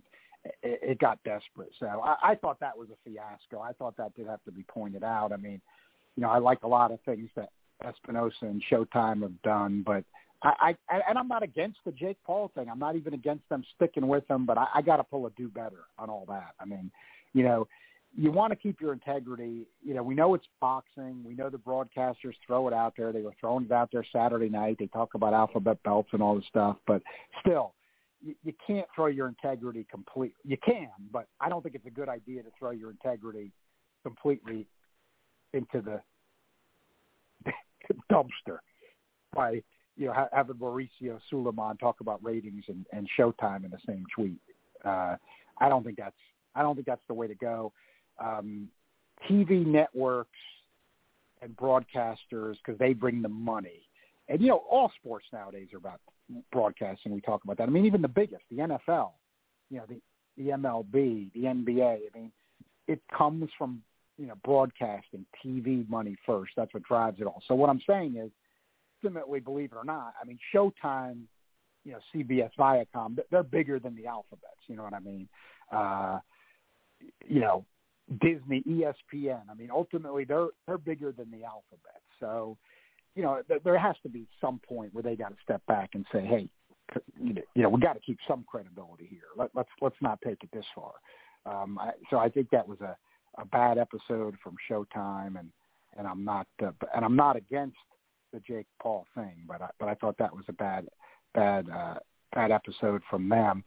And you know, PBC I mean, this is kind of pre-2015 playbook, you know, pay-per-view and premium cable. They're not running anything on network. I mean, they're not running anything on basic cable. That concerns me because I like what they did. I was all for it, and you just got to point it out because, you know, I was the biggest booster of them, and it was because of that. And, you know, I thought Heyman got a bad rap on that. He was doing a good thing. Even Dana White, of all people, said it. You know, he said, hey, Al Heyman's trying to do what needs to be done. I agreed. I thought he was doing that. And, hey, he got a lot of resistance and stuff. We saw that. It's all true, but I kind of don't like where we're at now with the premium cable and pay-per-view only, because that was the playbook that had a lot of money made, but in the long run was kind of victimizing boxing with lack of exposure. So some individuals got paid off of that. Right. And, you know, and in the end, credit with his marketing, in the end, because even at the very end of that era, Pacquiao's pay-per-view clout was fading. Like, you know, it didn't fade obviously against Floyd Mayweather, you know, biggest pay-per-view fight of all time, but that was kind of like the peak. And, you know, you saw Pacquiao after that, you know, his pay-per-views were kind of dropping. And, you know, I mean, look how, in hindsight, look how good Floyd did with somebody like Berto. You know, he did like, what, 700,000 after that? I mean, look at what that was compared to what people have been doing since, for the most part. So, you know, he didn't necessarily, and, you know, then he had the McGregor. So he didn't fade, but like you said, one person, it's a credit to him. He pulled that off. And Pacquiao, you know, was up there with him, but then his faded. And, nobody else was, you know, that's why PBC did what they did. And then, you know, Bob Arum, I think they kind of got kicked off HBO, but then Arum did say, like, hey, you know, we have nobody that's a pay-per-view draw now, basically. You know, we got to start building something up. So, yeah, I'd like to still see some building of some guys, because I think the Garcia rating for this era, you know, 475,000, whatever on premium cable. I mean, Chris, like you understand, and we talk about, but a lot of people don't. That's because Danny Garcia was fighting, you know, on CBS, was fighting on ESPN. Right.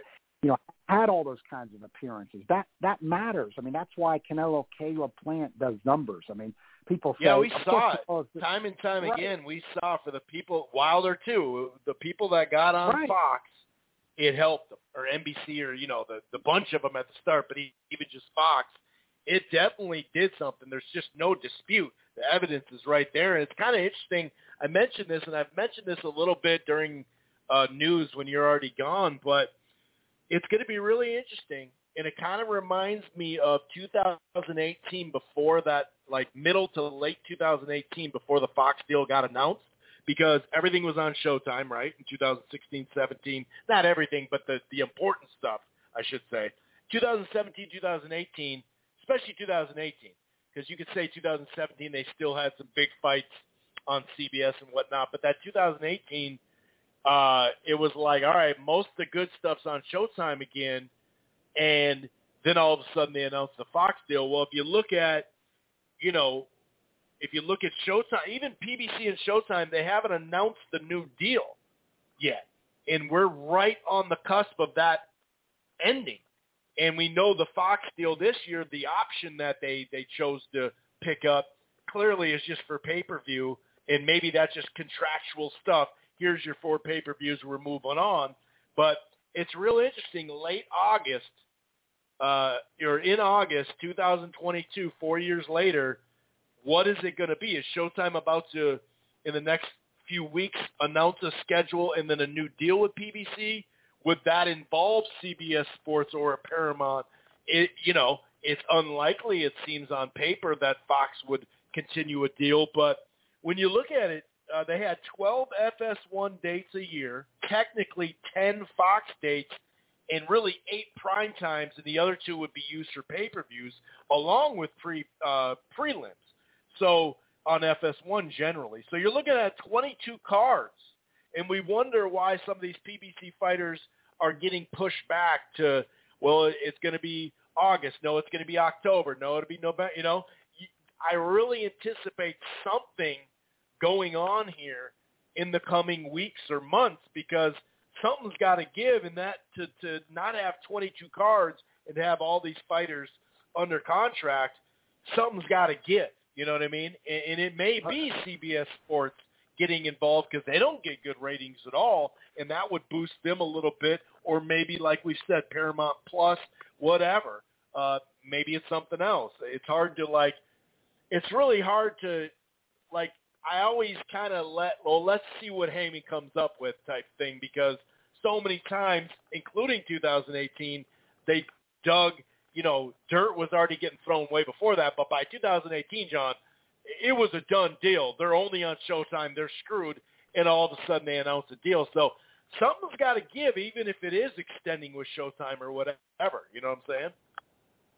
That's a real good point, Chris, because you're right. I forgot that really when they did cut that deal, it was like the half Showtime, half Fox, and I wasn't thinking of it. I got to admit, even though I think about this stuff a lot, yeah, the Showtime deal should be about coming up. So I'd like to see. So while we're talking about it, yeah, if it's renewed, if there's some component of it on, CBS or CBS Sports Network, or if somehow as a surprise, maybe they cut a deal. I mean, I'd rather see, some of these PBC guys at least get an FS1 exposure.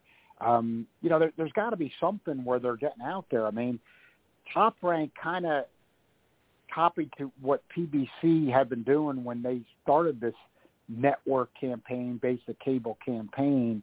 But now at this point in 2022, it's like Top Rank's kind of and ESPN are kind of carrying the spirit of that more. Like, I wish it was on regular ESPN instead of ESPN Plus, but you pointed out, and I agreed going in, like, look at what a good fight Dog Bay and Joette Gonzalez ended up being.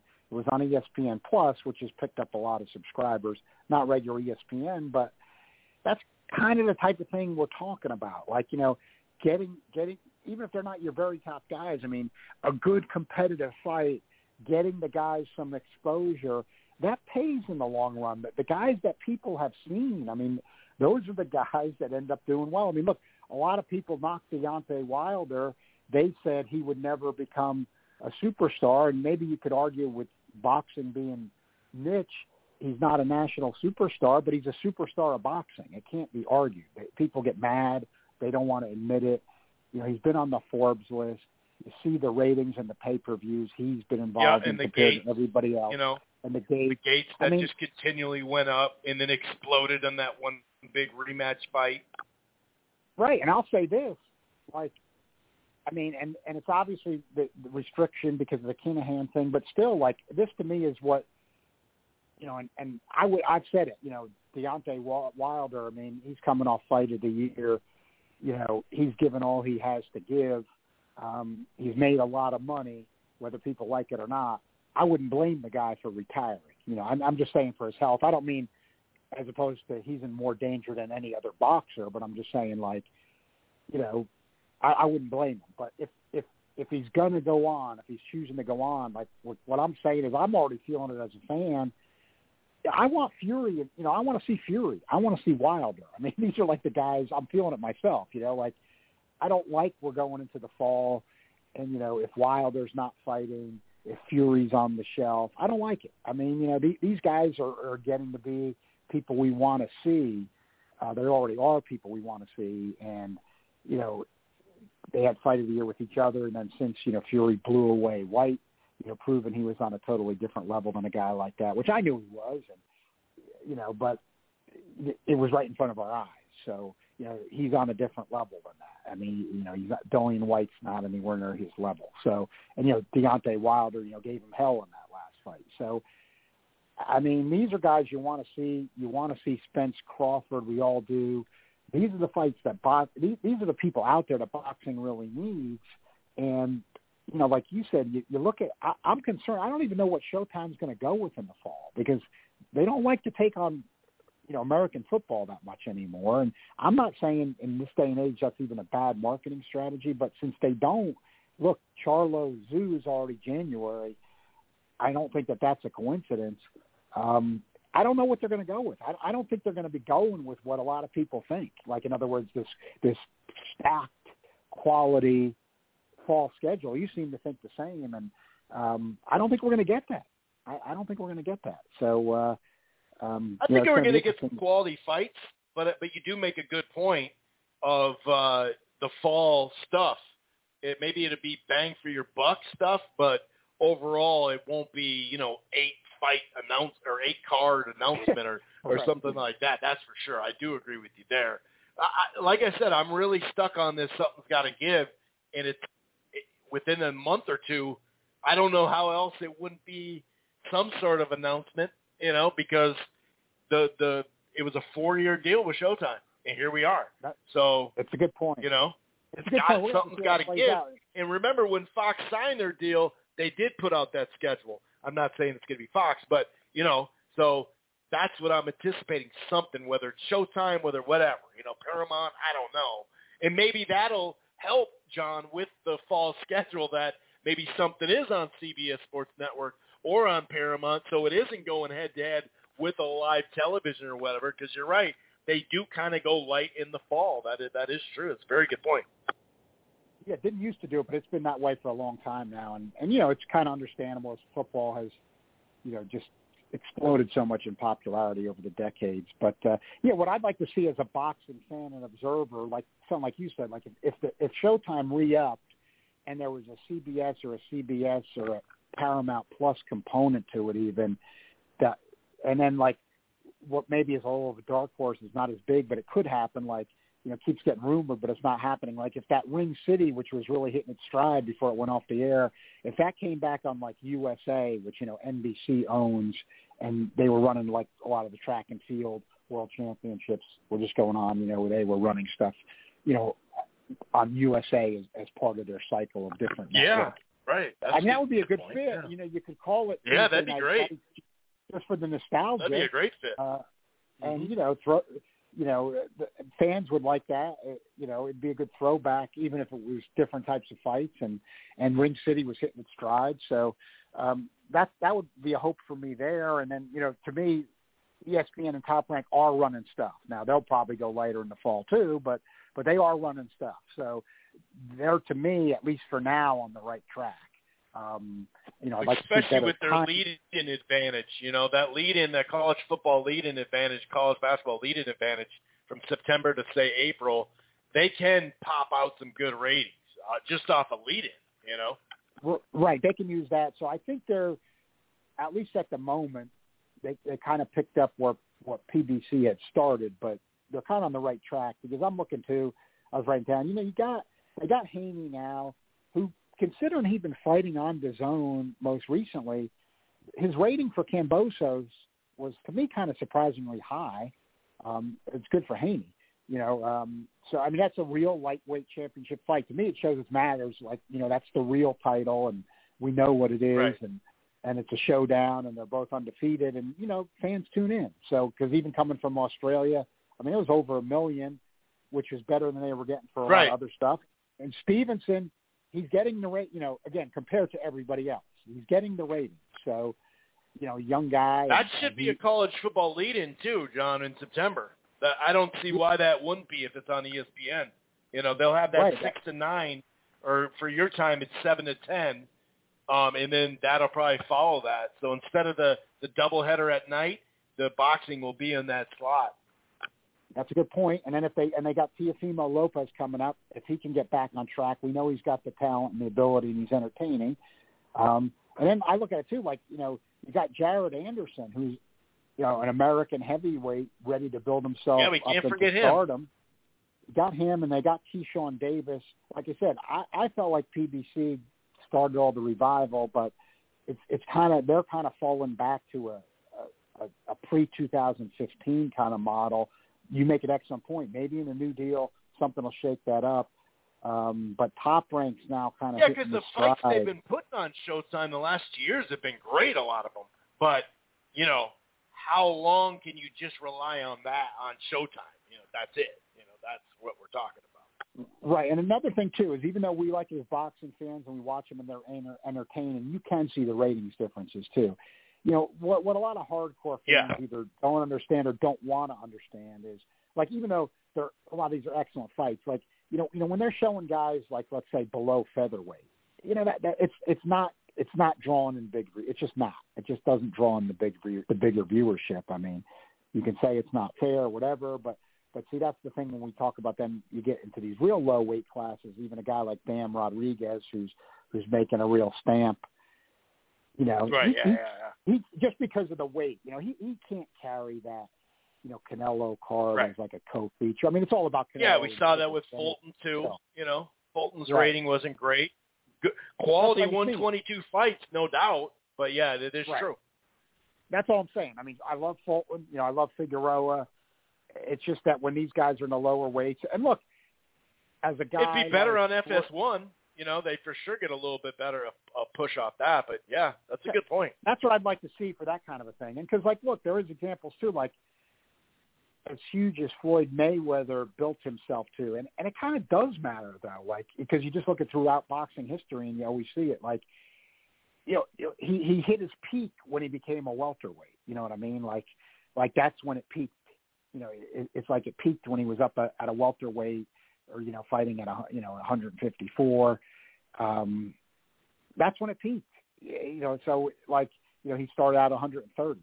So it's like, I just don't, you're going to have some real good matchups, some fighters people like and stuff, but there's kind of a cap to how, and, you see at UFC, whether you like it or not, their divisions for the men don't even go that low, and they don't market those guys as much. It's just, it just doesn't, especially in the U.S., it doesn't. So, but I think it's even the case in Europe. It just doesn't, in the U.K., it just doesn't sell as much. So, I think that's a factor. Getting some of these bigger weight fights, let's say, lightweight and above, and getting them out, good matchups, good exposure. Yeah, no doubt about it. As far as this week, Michael Conlan does come back. It's the returns. Vergil Ortiz and Michael Conlan returning, from a little gap. Obviously, hopefully it's a long enough gap for Michael Conlan in the, pretty brutal knockout he had. He's going against a veteran, faded but still a vet, Miguel Mariaga. And then Vergil Ortiz trying to keep his knockout streak going against Michael McKinnon, who's a domestic fighter from the UK. Interesting style matchup for him to think about, but, clearly he doesn't have power. Does he have enough pop to even keep Vergil off? That'll be kind of the decider in this. What do you think about these fights? Anything else you want to talk about? We could talk about before you head on out. Well, I'm gonna bring it up. I don't want to go out. You don't want to get too crazy. I mean, I'll do it sometimes, but I was looking more and more today at that Mariaga Conlan, and even before the Wood fight, even though he was, to me, he was dominant. I didn't agree with the cards. To me, he was dominating that fight before he got knocked out with Wood. But Wood is, he has the knockout over Kanzu, but he was a borderline, just really a British domestic fighter. Let's face it. And and Conlan ended up getting knocked out. Conlan hadn't really looked that great in his career before that, even though he had a stellar amateur career. Mariaga, I thought, he's a veteran that sometimes gets overrated, but, he's durable. He has some pop. He's 35 now. I don't know, what kind of shape he's going to be in, but I think there is a possibility of an upset here. Conlan coming back off that knockout, Marriaga does bring some pop. See, that's the thing, when you have these kind of veteran gatekeeperish matchups and the guy brings no pop, we all know you don't really have to worry about it, but he brings a little bit of pop. And, in that last fight with Ramirez, he was kind of hanging in there. In other words, I look for that too. Does the guy still want to fight? He's taking a lot of shots and stuff, but he kind of looked like a guy that still wants to fight. Yeah, he got beat cleanly, but you're right. He did hang in there. That is a good point. Right. Well, it wasn't like he won or anything, but he was hanging in there, landing some decent shots, and I'm just thinking like Conlan, if he gets tagged, I wonder. I don't think he's a massive favorite. He's a massive favorite, but I'll just sometimes then I just like to go to the betting angle. You certainly you don't bet the house on this or anything like that, but I guess I see a small play there. I think the Marriaga KO is, he's not going to get a decision. So, the Marriaga KO is like plus 850. How about 10 or $20 on that? Don't. Yeah, you really can't go wrong with that. What's the worst that can happen? Yeah, don't get mad at me if you lose that was right. Yeah. If you lose your lunch, don't put a if you lose G your on lunch it. buddy, if you lose your lunch buddy Saturday, don't get too mad at me. But I will say that if you want to try to make a little extra bucks for the weekend, and I'll put my money where my mouth is on that. I think a $10 or $20 Marriaga KO play looks good to me. I'm not saying Conlan might not decision, but Conlan doesn't really. He dropped wood heavily, but throughout his career before that, he has no pop either. So, Marriaga has been durable. You can figure he's probably going to be able to hang in there. So I think there's a shot he lands a bomb and, maybe get something started before it's over if he's in decent shape. He is 35, but I don't think it's a gimme. I don't think it's a gimme for Conlan. And now, turning to McKinson and Ortiz, I was thinking about this, with McKinson, I've had a lot of disagreement with people. Not as much so since he looked so bad against Martin in his last fight, even though I agreed he won, but he just looked terrible. But I didn't think anything of him before that. I've said this about him. I'm going to keep saying it. When you're, 2 KOs in his career at this point, with the 22 wins, 23 wins. That's not just a power factor. That's a talent factor. You're just not that. And you look who he's fought. It's all low level opposition. And the Martin thing, the guy was on short notice and didn't really do much.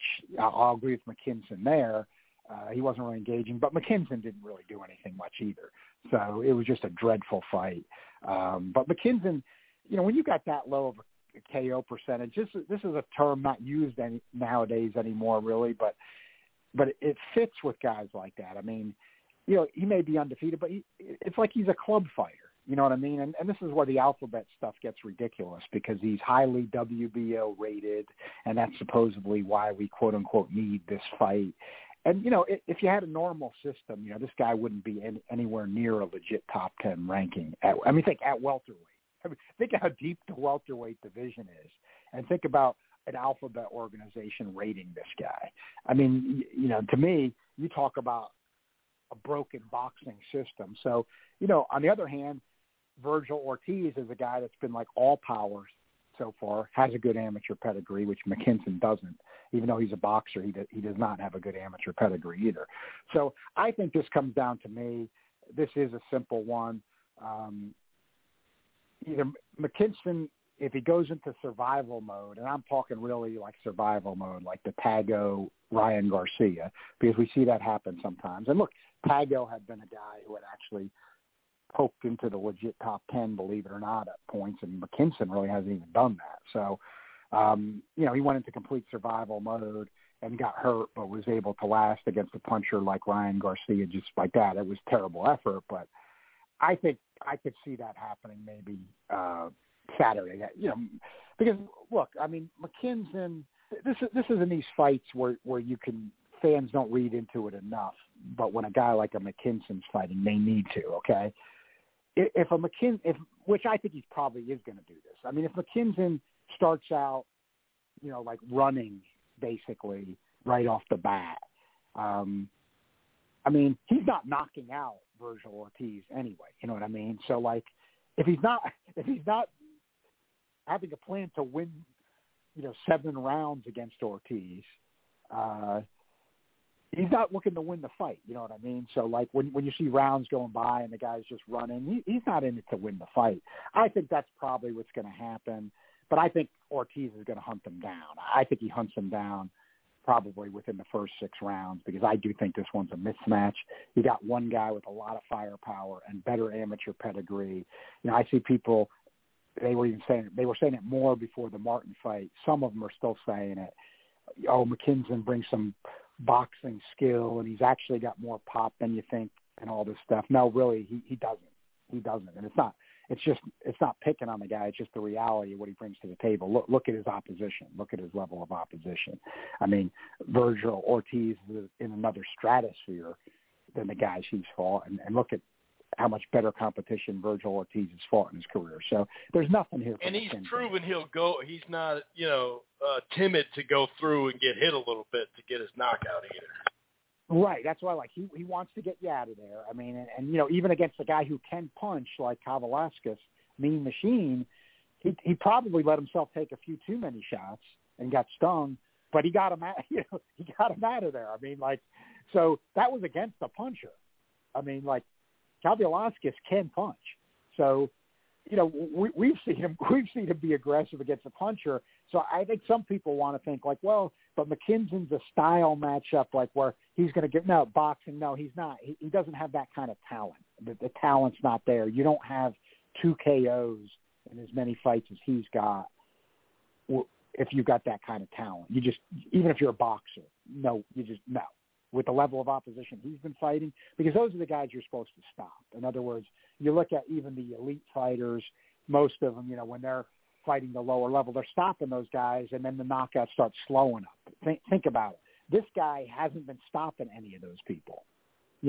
Like I tweeted today, I'm trying to illustrate this stuff to some people that aren't on that page. Ortiz had more KOs in his first 3 pro fights than McKinson's had for his entire career. Think about that for a moment. Ortiz, 3 pro fights, more KOs than McKinson career to date. So, and that's when you're fighting lower level guys, which that's what McKinson's fought pretty much his entire career. So I think it's a mismatch. I think if McKinson at all tries to win, he gets knocked out within 6. And if he goes, the only way I think he goes past 6 is just complete survival mode. That I can't really predict or control. In other words, if he really just goes survival mode from round 1, I mean, maybe he runs around and gets into the second half of the fight. But I think it would take that. I think he comes in, he tries to win, he goes out. He goes out early, and I think even running, Ortiz hunts him down, but it just might take a few more rounds. I think he can do it within 6, but that to me is the only way it goes into the second half. Yeah, that's fair. That's pretty fair. Could be, like you said, that Conlan-Mariaga fight could have some interest in there, but yeah, I think I'm right there with you. Any other last items you want to discuss or anything? Yeah, it was knocking someone a little bit what PBC was doing, but got to throw it in with DAZN too before we go. Just have a few notes here. Like I said, I've certainly criticized Top Rank in the past. I'll criticize them in the future in ESPN, but I think just at the moment in time, they're on a little better run. DAZN, I mean, did you look at the Canelo Triple G pay-per-view card? I mean, the return of Gabe Rosado. I mean, come on, come on, 84.99. Come on. I mean, when you got a DAZN subscription, and this is where you got to knock DAZN. I mean, I tweeted out there were some UK guys who were actually becoming disenchanted with DAZN, and it hasn't even been there that long. And I was tweeting out what their U.S. schedule was that Saturday. They had nothing last week, and I was just looking at it. I'm like, this is like their normal Saturday schedule. In the U.S., it was like, crazy stuff like billiards and stuff like that. And I'm like, this just is not Showtime where you could watch a movie or an original program or something. I mean, you got to call them on that now that they have a pay-per-view, especially like this is, come on, this is just not going to hold. $84.99. What did Canada do too, by the way? Why is Canada paying the most out of everybody? What kind of shit is that? And poor New Zealand gets lumped in with the U.S. I thought, why? I thought, what did the poor boxing fans of New Zealand do to deserve that? To get lumped in with the ripoff we've got in the U.S. for this. I mean, and the UK is pissed because remember they did tell us that I've heard plenty of that. And I was actually going to play this clip, and I'll play it really quick. They did tell the UK fight fans that are already subbed that it would already be part of the package. Here's the clip someone sent me. The UK, the Gennady Golovkin fight is not pay-per-view either. The Canelo Triple G fight, if it happens, it won't be pay-per-view in the UK. So there you go. Right. And that's the head guy in charge for boxing. That wasn't even Eddie. That's a step up above. So I understand the UK, like, wait a second. In the middle of the night, you're going to charge middle of the night. What the hell's going on? Yeah. This is outrageous because look, I love Bam Rodriguez. I'm sticking with it. I think he could beat Chocolatito right now, probably Estrada. That's my feeling. But with that said, he's in against a guy he's going to be a massive favorite against, who's got really no chance. I mean, that's your co-feature at 115 pounds. I mean, Gabe Rosado. That's a great look for Bam. But like you said, it needs to be better fights on the card. Like, I get the Bam thing. I get it because it is a great look. Obviously on a Canelo undercard, I think that's smart marketing, but you got to hook up the card. And then they, I understand you're going to promote your card, but some of the stuff, like a fantastic, it's like, dude, it's not fantastic. Just stop. Right. It's not great. I mean, come on. It's not awesome. Here's the card. You know what I mean? Yeah, people may be stupid, but they're not that stupid. And speaking of which, because it does tie in, this Matchroom card this Saturday is terrible. It's just absolute dreck. Terrible card. They got a KSI fight coming too. They got a KSI pay-per-view. I think it's only like $10, but they got a pay-per-view coming too at the end of August. For KSI. Yeah, I do KSI holding that controversial Logan Paul victory would be back sooner or later, and he's back. So, and you know what? He might get a big fight with Jake Paul one way or another. So, I mean, that's true. I can't. I know this one's on DAZN, but I can't discount it. So, in that sense, it might. If you care about the Pauls, it might matter. So, I think that, to me though, we talked about this being critical for DAZN, and I'm feeling it now more than ever. Even though that dream for them is long gone, it really was their intent. That was not BS. The NFL streaming rights, after apparently they are going to be gone from DirecTV, the Sunday Ticket after this year. It's going to be, Amazon or Apple. And they're going to start their own one now, too. Did you see that? They're going to start a monthly or yearly thing for their own streaming thing, right. too. NFL's starting their own. I did see. I follow the stuff. I did see. Right. So that's big though, because that was going to be DAZN. So that's gone. That shift, that dream has sailed once and for all. I do believe them that was part of their plan because that was. I agree. Skipper was there. I mean, that was how the original ESPN started. He didn't execute this in the same way, but that's kind of the way it got going. So it couldn't pull it off with this model. But I think this is critical because you and I have already discussed that Canelo Triple G3 is probably going to be the breaking point for the future of their pay-per-view already. We both agree that. I'm kind of counting it out already. I mean, I like the fight itself, but Canelo is coming off a loss. We've seen it twice already. I don't think it's going to fly. So that is my thinking. And here's the thing I'm throwing as an X factor. And, Chris, I want to see if you'd heard anything on it. I haven't.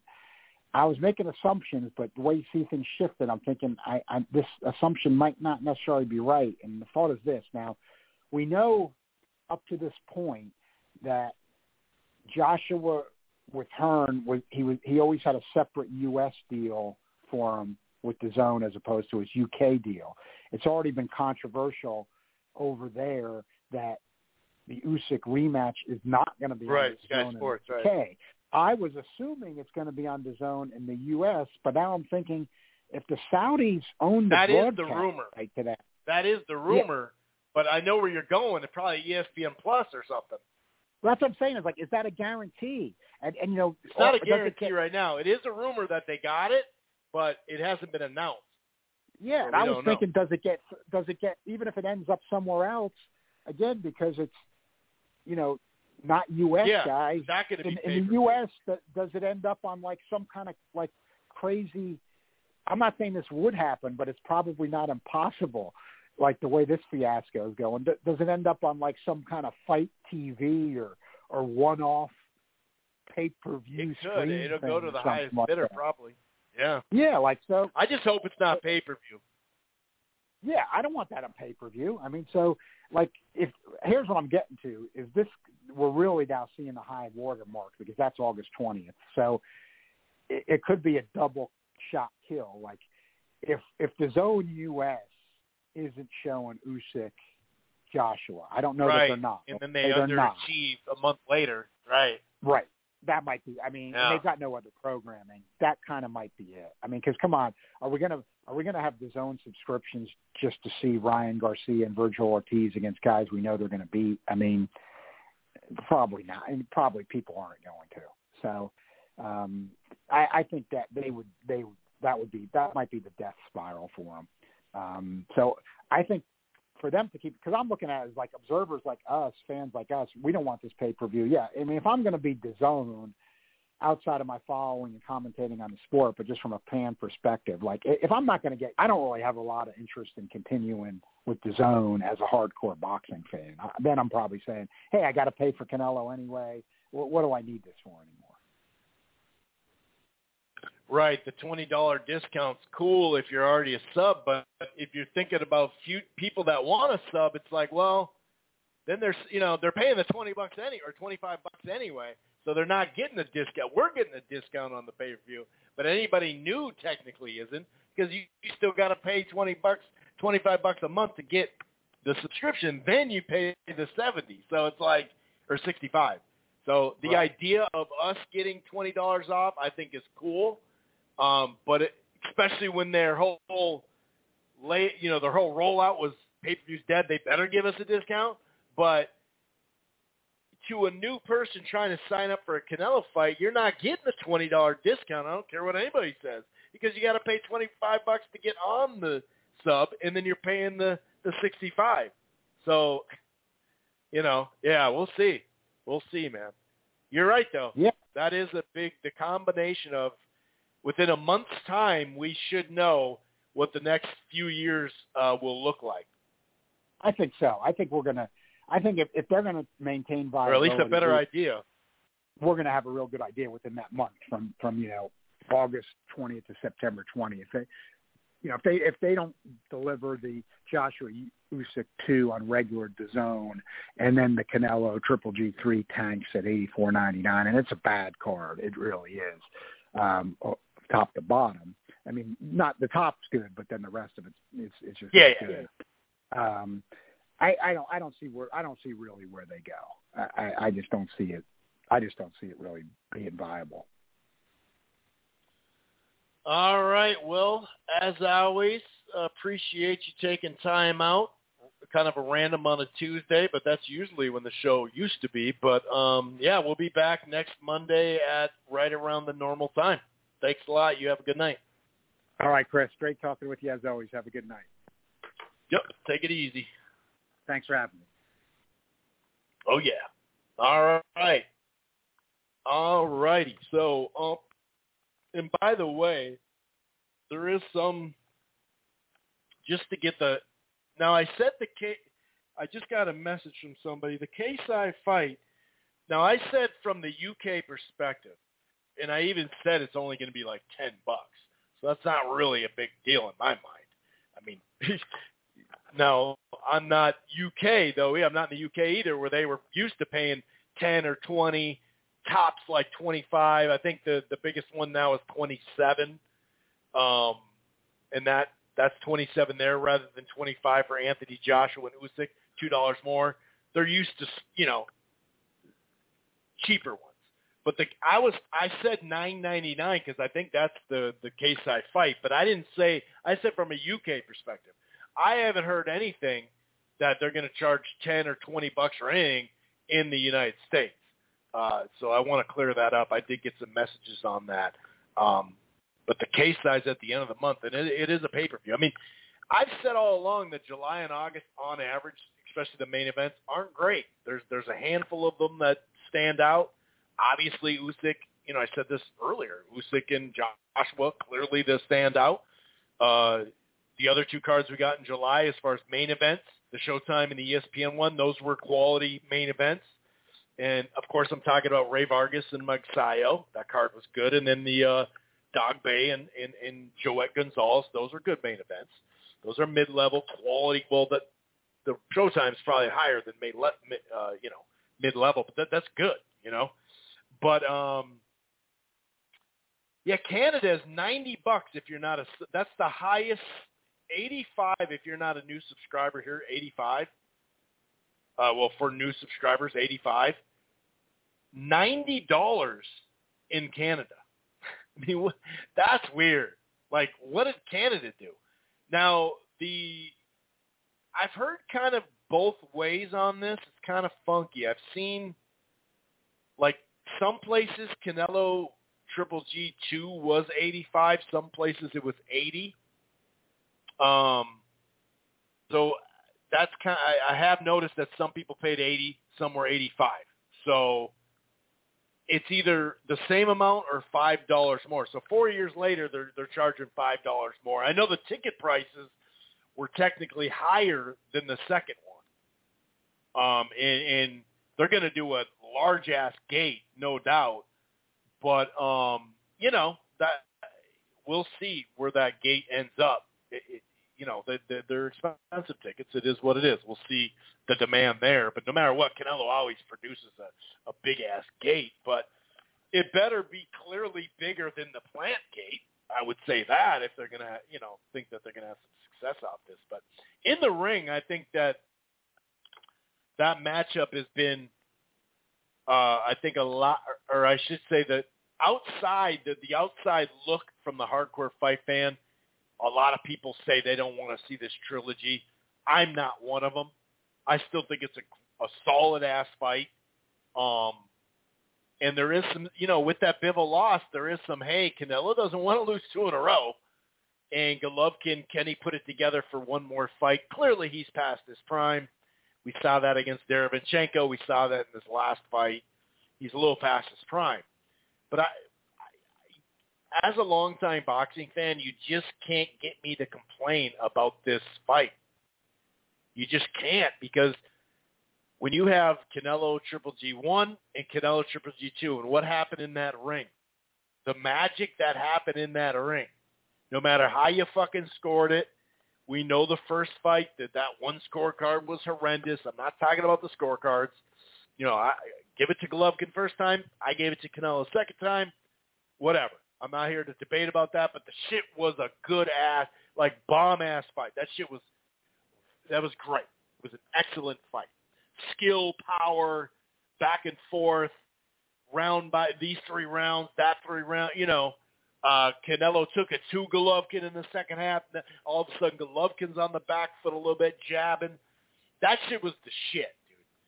I mean, I remember seeing the second one in the theater. Actually, I think I saw both of them in the theater. Well, for sure the second one. And, yeah, it was the second one. Place was going nuts. I've watched boxing too. I'm not trying to match up historical facts with you or nothing like that. I'm just saying you can't get me to complain about this fucking fight. It's just the first two fights were just too damn good. Now the undercard, sure, there's not much there as far as this is gonna be a great fight. I understand why though, because they got so much damn money in the main event. But clearly, I did get some messages about this.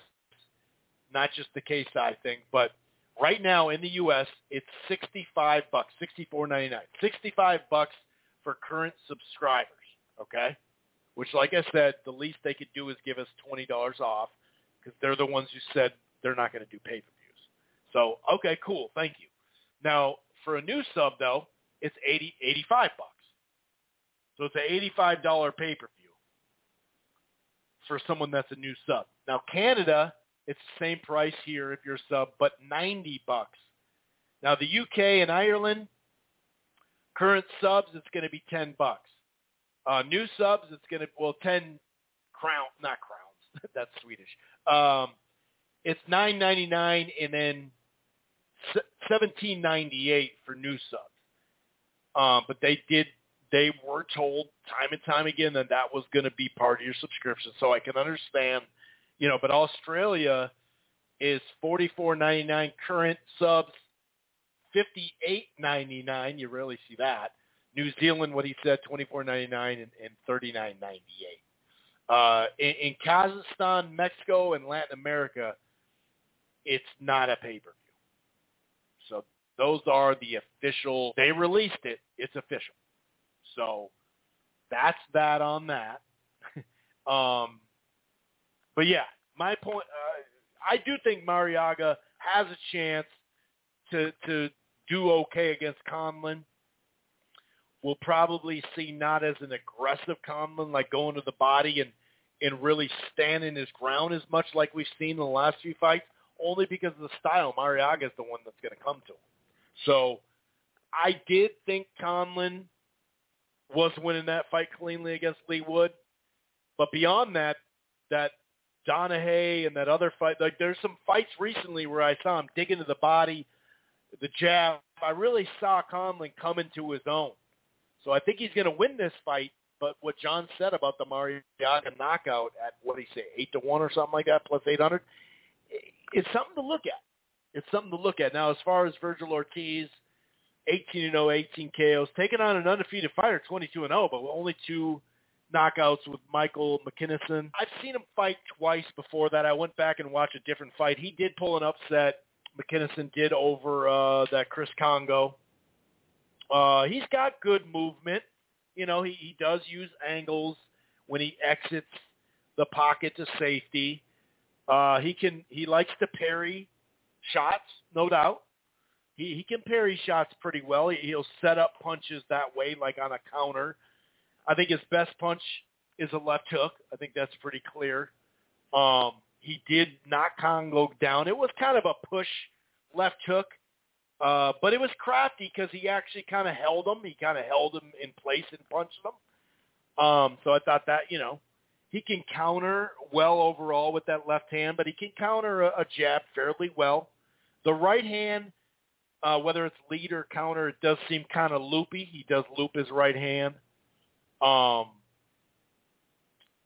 It all does come down to, good movement, all the stuff I just mentioned. But can he do it? Is that disparity between him and Ortiz, the talent gap? It seems like it's pretty damn wide, right? And as John said, he did have a bad outing lately, in his last fight. Looked kind of like, he's shown this craftiness, but like he said, against what level? It clearly wasn't the Vergil Ortiz level, and I just think that through 2 to 4 rounds, 3 to 5 rounds, I could see McKinnison landing some decent shots, and but I just don't know. I mean, he does look like a heady fighter, but I just think that the way Vergil cuts out the ring, the way, like we mentioned, he's not afraid to take some to give some. And I think that's what we're going to see, and I do think he'll track him down, whether it's 6th round, 9th round. I think the KO streak will keep going. And it may be a TKO where he catches up to McKinnison and then he really lays into him, But I think he is a good fighter, a fine fighter, Michael McKinnison. And I can see what some folks are saying about the style and how it may give some trouble or whatever, just because he's fleet of foot and he can counter. But I wouldn't say he's like all that. Like, I remember the Congo punch, or no, it was early in the fight in the first few rounds. He landed a left hand, but it was like a cuffing right hand. He couldn't even really land that clean to follow up. Like I said, the left hook in the looping right hand. That's what you probably look for. But I got Vergil Ortiz winning by knockout. I think Conlan will win by decision. But, yeah, I think there's some interesting stuff there. I really do. I think that you got to,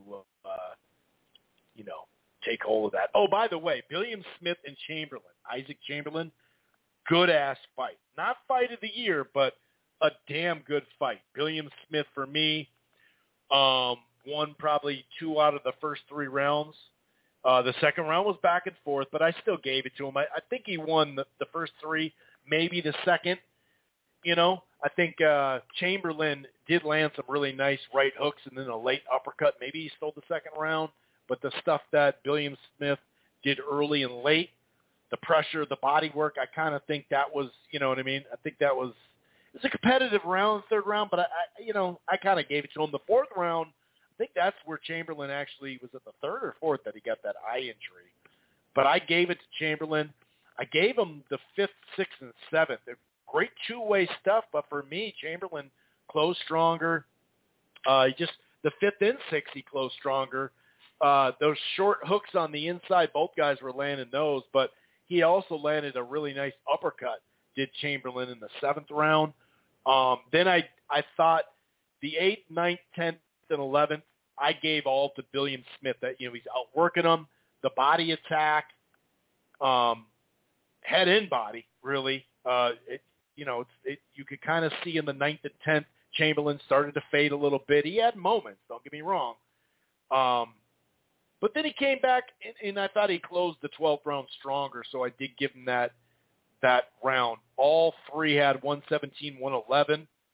I think that's, I think 8-4 would have been just fine. I'm looking at my scorecard right now. 1, 2, 3. I mean, maybe 7-5. I'd say 8-4 because 5th, 6th, 7th, and then the last one, and then a round in there, whether you think it's the 4th or the 2nd. The 4th round was funky. The recording that I saw on YouTube was kind of shaky, so I can't really judge the 4th round too much, but it was a good-ass fight. It's one of the better fights of the year. Like I said, it is on Fight TV. You should check it out. It was a good fight. It's a good fight. Can't say it was the fight of the year per se, in my opinion, but it was good. It was good. So according to Eddie Hearns, it does sound like Lee Wood is in talks with some other fighters because of that 75-25 ruling. As I mentioned earlier in the show, Eddie Hearn did reiterate in a video that he petitioned to try to get 40. We'll see if that's successful. But there has been, this is shouts out to Deuce, hope he's doing okay. The WBA has scheduled the purse bid for the bout between Leo Santa Cruz and mandatory challenger Lee Wood. Of course, the minimum of $200,000, 75-25, next Friday, August 12th. So that kind of tells you that it's probably not going to be 60-40, right? I mean, I think that's pretty obvious at that point then because they called it, and that's what they're going to get. That's what it's going to get. So, I'm definitely not surprised that he decided to go a different way. Eddie Hearn, said that they're going to put the Josh Warrington fight on ice. Actually, he has an IBF mandatory challenger, Luis Alberto Lopez. So, going to be a wrap. And then, there was rumors of him, going after some other fights. We've heard fighters, I should say. We've heard there was 2 names that I can't completely remember. Kiko Martinez. Kiko Martinez was one of them. I should say that, Kiko Martinez. And then another one was, Mauricio Lara. So Lee Wood, Lara, or Lee Wood, Kiko Martinez, who had that uptick in his career of late. So that is something that I did actually kind of, I think those are the 2 names that they were working with. So, we saw a fair amount of people try to call the bluff of Leo Santa Cruz. And yeah, you could say, oh, why hasn't he defended the belt? That's fair, but we all know the goddamn super WBA means you don't have mandatories for the, they're changing it now. Sure, they are changing it now, but prior to now, right, with some of these weight classes had, like, as we know, 3 different champs or whatever. That's why he didn't, because they allowed it. They shouldn't have, but it wasn't anything out of the ordinary. The Super WBA is very similar to the franchise champion, where you don't have that. So we'll see. We'll see on that. But, those are 2 good names. Like, if we get, I did mention this, I think, earlier. If not, I'll reiterate it, that word. Lee Wood and Eddie. Eddie did say that they're in talks with the PBC to try to allow that unification, Ray Vargas and Leo Santa Cruz, to take place, and then he'll fight. Maybe it is Kiko Martinez or Mauricio Lara. That would be good. That would be a good fight. That would be an awesome fight. So, we'll see.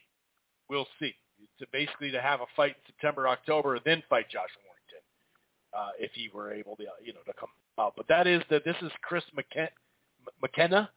It looks like Lara or Martinez. So in the undercard, Maxie Hughes against Kid Gallahan. He even says great matchup. I would like that. That would be bomb. So it does kind of look like that's where they're headed when it comes to that. So, we'll see what ultimately comes from that. But I don't know. It's just like I said, a lot of things were said, about that. And about Leo Santa Cruz, like he's going to duck Lee Wood. He's afraid to fight Lee Wood. If you want to say he probably isn't going to go overseas, that's cool, like I said earlier. But Santa Cruz isn't afraid of Lee Wood, dude. In fact, he tried to get permission to fight, in my opinion, a better fighter, Ray Vargas. So, especially Ray Vargas, who's now had some fights, and now he's back because he had that, long stretch of inactivity. He just had a fight, so that would work for me. That would work for me. We'll see, though. Like I said, we'll know real quick on that. Well, not real quick, but not this Friday, but next Friday. If, it looks now that fight, Lee Wood and Santa Cruz, isn't going to happen. But if we get good fights off of it, oh well, sign me up, like I said. Another good fight that a lot of people are talking about, Zapata. I talked about that earlier in the show, so I won't go over that too much, but that, sign me up for that. Here's an interesting one, which is a good fight, but just kind of like, Eddie Hearn also, and I think this is from DAZN Boxing, the boxing show. Eddie Hearn has revealed there's early stages of negotiations to make Jaime Munguia, and John Ryder, which on the surface, I like that fight. Now he's going up to 168, so it's like, whoa, you're going up to 68 now? It just seems like, dang, you didn't really fight much at 160, and now you're going to 68? Now I like the matchup, but wow, really? That's what Golden Boy is doing to Munguia? Is he to get another big fight? He has to go to 68 to get it? It's like, damn. I mean, I know he's young and shit, but I don't know, man. It just seems like, wow, that's a big jump. And, Ryder's pretty confident. He just, beat Jacobs, or however you feel about that fight. Maybe you thought Jacobs won the fight. That's cool. Jacobs hasn't been fighting at a high level lately as far as his. But good fight, but it just comes out of left field, I got to admit. Because, if you look at who he fought at 160, it's like, really? So you took away Munguia, who had agreed to terms against Charlie. You took that fight away from him, even though the fighter had agreed, the manager had agreed. And then now he's got to go up a weight class to fight Ryder. Like I said, good fight, good matchup. excited to watch it, but damn. Okay, that's pretty risky, actually. So we'll see how that goes. Keith Idec reported a few days ago Josh Taylor and Jack Catterall rematch likely to take place November 26th at the Ovo Hydro in Glasgow.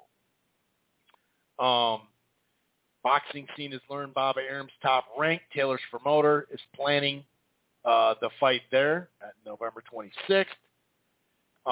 So we'll see. I mean, I like that. I would be really happy. Here's from IFL TV. Eddie Hearn has declared that Anthony Joshua's next fight after the Alexander Usyk rematch will be December. The one thing he wants more than anything is activity. December will definitely be his next fight. I'm sure they want activity too, because if they're going to pay him, they got to get it in.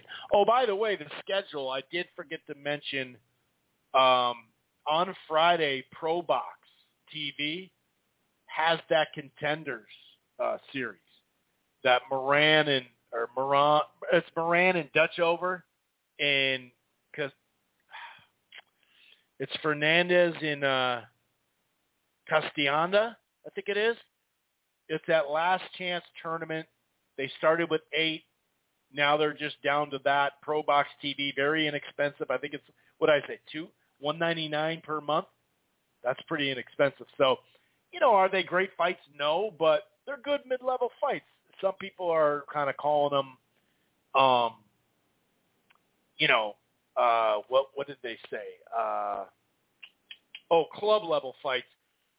Although I've seen some club-level stuff there, I don't know if I'd go there. I don't know if I'd go club level. I think it's maybe a little step up from that, personally. But it's a good fight. They could be on club level cards, but those are interesting fights. Maybe we'll get a good fight or 2 competitive fights. But yeah, that's the Last Stand tournament, Pro Box TV, Friday night. Yeah, it's another app, but shit, dude, it's $2 a month. Was it $20 for the year or something like that? Yeah, I think it's $20 for the year. So $19.99 and $1.99. Can't really go wrong with that too much. This is from Fight Hype. De La Hoya did sit down with Fight Hype and talk about the fight between Gervonta Davis and negotiations. His one of the quotes was, "I really think that a face-to-face with Floyd is eventually going to happen. I feel this fight is going to get made. My guy Eric Gomez has Al Heyman's number, so I'm going to give him orders to reach out.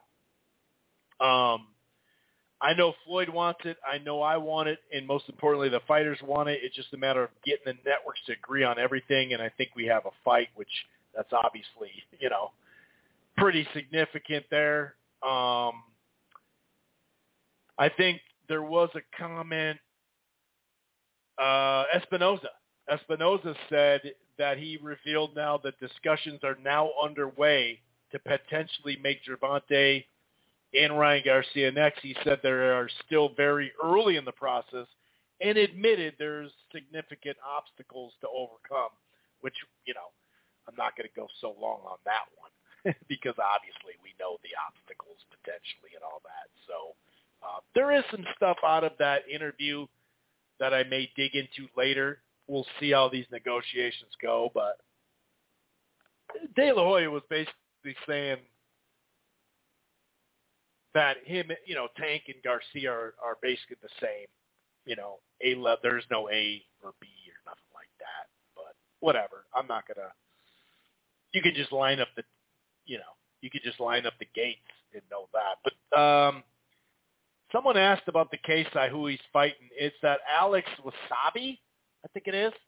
Alex Wasabi. It's on DAZN pay-per-view. The fight will be broadcasted live on DAZN pay-per-view. A price has not been announced. I saw $9 or $10, but I don't know if that's in the States. Okay, I do not know if that's in the States that they're talking about for that fight. I'll just fully admit it. Jake Paul. Jesus freaking Christ. Jake Paul. This is from Talk Sport. I'm not a hater of Jake Paul, but when he says this shit, it's just stupid. He says, I think Canelo and I is one of the biggest fights to be made in boxing, and I know I could beat him. People laugh at that, but Dimitri Bivol showed he's very beatable, and I have a style, range, speed, and power similar to Bivol. Come on, dude. Just stop, Jake. That is a better, trolling job than some of his late stuff, but seriously, dude. You can fight like Bivol? First of all, you're not beating Canelo. He's going to knock you out. But second of all, you're going to say you got the style like Bivol? Get the fuck out of here. Come on, dude. I know you're trolling, but come on, dude. Come on. I just got a message about the Jake Paul. Who do I blame? Jake's ducking.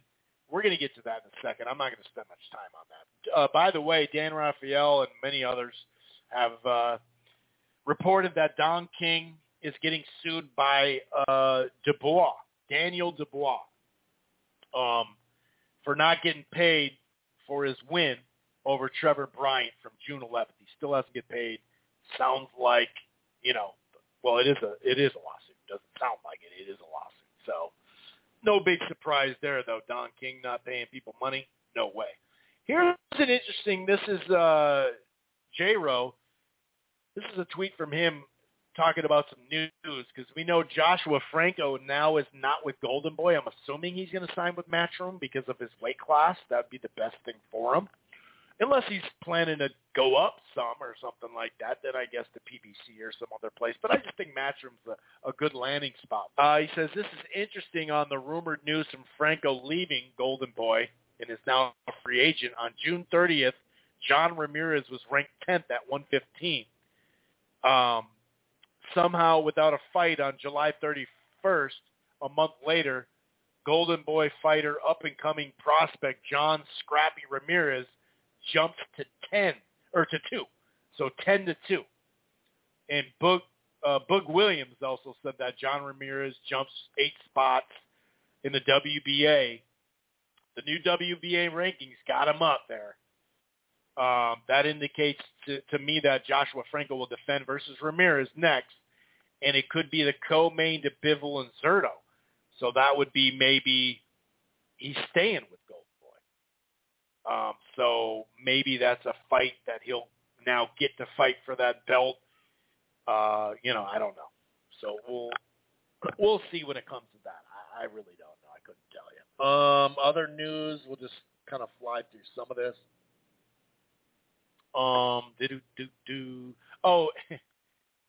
When it comes to that ranking by the WBC, outrage over the WBC announcing the ranked someone would be they'd rank the winner of Paul and Rockman makes less sense when you remember it was Bridgerweight fight, and they aren't enough fighters shamelessly to fill out the ratings to such a dumb weight class. Check if you don't believe me. So they literally don't even have 40 people to rank at that made-up class, which kind of tells you where you're at when it comes to that, right?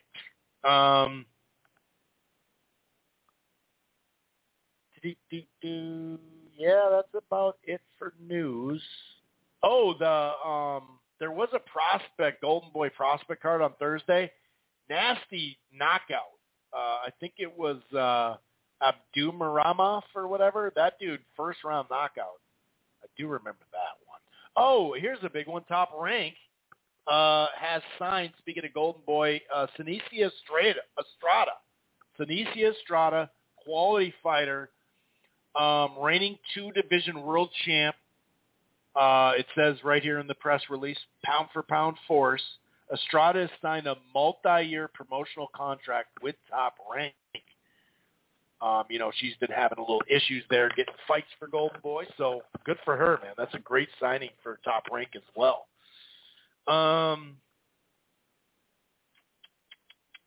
Let's just get to boxing Twitter, and we'll get the hell out of here. How about that? Every promoter basically saying Hearn has no grasp on the U.S. market works, how the market works, which is why DAZN needed Lev to re-up them $4.3 billion to put him out of the red, every one of these idiots say it's jealousy. Well, hold on. When you talk about, that is true about DAZN, right? That DAZN, the streaming app worldwide was, they had $5 or $6 billion worth of rights, media rights owed, right, over the next chunk of years. A lot of it has to do with football, soccer, right? Because they do have some in Japan and in Italy. They do have some really impressive rights. But to blame that on Eddie Hearn, the $4.3 billion that Lev, and they mean the guy who owns DAZN, he did just infuse over $4 billion back into it, so it doesn't look like they're in the, to put them in the red, right? Or to get them out of the red, I should say. But that has, I mean, it's minor to do with Eddie Hearn, but not near, I mean, that had to do with the sports rights, not Eddie Hearn pissing away some money. He pissed away millions of dollars, but nowhere near $4 billion. So I think that tweet is like, all right, dude, I have some stuff to say about Eddie from time to time, but that's just over the top. Eddie Hearn didn't spend $4 billion on sports rights, on soccer rights overseas, So, yeah, he's lost some money, sure, but a lot of it, no doubt, and, the media's, allowed him to get away with it without criticizing him for the most part, like they didn't do with the PBC. But to sit there and blame $5 billion on Eddie Hearn just because it's DAZN, he's boxing DAZN, dude. That's weak. That's pretty weak. That's a huge stretch, and it just sounds like hate, to be honest with you. Okay, so this is Roll Boxing. So Lee Wood is going to get the Sergey Kovalev route of getting their bluff called on a sanctioned body move. Yeah, that's kind of what happened. Now, Stevenson and Kovalev, clearly a fighter that we wanted to see way more of, obviously, but or that fight, more than Lee Wood and Santa Cruz. But yeah, they did get called on their bluff. Here's Oscar De La Hoya on Twitter. Sorry for your cancellation due to unprofessional fighters not making weight. But let's talk Jake Paul and Nate Diaz when he's free from UFC. Imagine Golden Boy Machine behind him. It would be huge. Keith Thurman says, I'm too pretty, I'm too blessed. Danny Garcia could never pass Keith Thurman test. I beat that boy with bone spurs. You see, I wasn't even at my best. Look, man, my IQ is higher. His feet are slow like a flat tire. Be careful what you wish for. You silly Philly boy. This is not a game. It's not Street Fighter. But I will still hit you with that yoga fire. What the hell? That sounds like a tweet coming from him, huh? I wouldn't mind that Garcia Thurman rematch. Oh, God. Listen to this shit. Danny Garcia easily beat the man who gave Bud hell. Come on, dude. You either hate Bud Crawford or just love Danny Garcia or just are like straight PBC all the way fanboy or something. But come on, dude. Come on. Seriously? First of all, that Benavidez fight was in 2018 at 147. So let's just straighten that out. And he didn't give Terrence Crawford hell, dude. Yeah, he put up a better fight than what people thought. But to sit here and be like, oh, dude, he put him through hell. Come on, dude. Come on.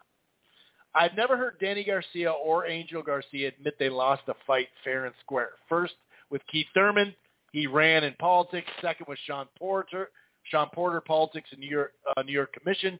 Third, with Errol Spence, mental health. Yeah, I mean, I said that earlier today, too. I mean, that was a little weak, I'd say. Oh, here's Lefty. Shouts out to Chicken Talk and Lefty doing your thing, man. Jake Paul agreed to move up 12 pounds to 200, then 17 to 205. Now people want to move up 27 pounds to 215. This wouldn't be expected of any boxer, nor would a commission allow it. That'd be like Loma versus Benavidez at 162 catch weight. And it's not exact science there because we're talking about heavyweight. But this Jake Paul hate has gotten delusional. And, yeah, it really has. I mean, if we're being honest, And, to get fights approved last second is a little bit tougher than people thought. But anyway, let's go into that. Let's cover that quickly. So the first rumor was that, that the ticket sales weren't doing great, so that's why they canceled it, right? Then Jake Paul came out and said, you know what? We've been watching his weight, or the commission, by the way, the New York State Athletic Commission was watching his weight, having him weigh in and whatnot, because, he's a heavyweight, and he did have to make 200. So I can see some of that, right? Now, the commission did change it to 205, and Jake did agree with that. He said, all right, 205 is fine.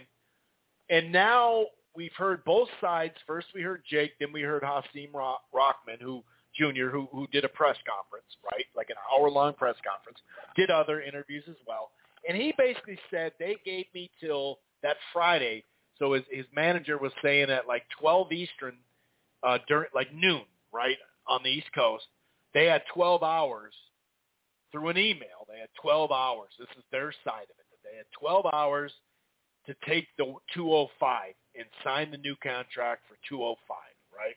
Now, this isn't going back and forth with weight a week out of weighing in is not the time to do it. Now, if you miss weight and you negotiate after the weigh-in, that's different.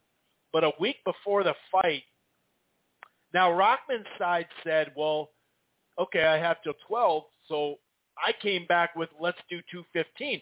If the commission's going to give me 205, then I'll try to get 215. And he said, this is his side of it, that it was a negotiation tactic to try to get him a little bit more weight, whether it's 207, 210, 212, whatever, right? And he did mention how, well, I was willing to, I was willing to fight for the $5,000 minimum. That's what he said, right? But there's two things that have come out now that are shaky as hell. First of all, manipulating with a screwdriver his trainer, and I'm about to show you, have audio from the man himself, Hasim Rahman Jr., saying that they manipulated the weight in the video, okay, which is shady as fuck, okay? But, and then also, Stephen Espinoza came out and talked about, because there was a lot of, okay, maybe Jake's side is kind of bullshit, right? There's three sides to a story a lot of times. There's Jake's side, there's, Hasim's side, and then there's what happens. Sometimes it's right in between. That's how all this stuff generally works. But now we have more information. We've heard from Jake. We've heard from Rahman. And I'll say this. I understand what he's saying about the 215 thing, like, hey, why not try, right? But when you're a week out and they just gave you they gave you an extra 5 pounds, which, losing weight is a big deal. And I understand his last fight, he weighed in at 225 or whatever, and he's been higher than that before. So I get why. The thing is, you signed a contract for 200, dude. You said you could do it. Now, who knows? He's now saying that he's going to have a weigh-in at 205 on this Friday, regardless, to prove he could make it. And that's fair, So his side of the story was, it was a negotiating thing. But the thing is, when you've already agreed to 200 and the commission gives you 5 pounds and Jake agrees, you got to take that. You got to take that. So he's saying, well, at 8 o'clock they called it off instead of waiting till midnight. But they didn't say, let's negotiate till midnight. They said, you got to sign this shit. And now we're hearing from Espinoza in the commission, okay? And these are two different things, okay? They're saying, in between, let's just hear that side. And these are two different tweets, okay? One of them was from Joe Abib earlier. Shouts out to Abib. And another dude, some anonymous guy, whatever. He said, on Saturday, his team reportedly told us they weren't even trying to make 200 or 205 anymore, and they were going to weigh in at 2:15. Then they called our All Access team to tell them not to shoot anymore. Like, shoot the video. This is what he said to be. He said the New York State Athletic Commission, not Jake, but the Athletic Commission was the one who increased the max weight to 205. Jake Paul agreed. Team Rockman responded that they're going to weigh 215. It wasn't a request. It wasn't a proposal. It was a statement. This is what we're doing. Now, he said attempts were made to change their mind, but they repeatedly stated they're not going to go below 215, and then, like I said, told us to stop filming the All Access.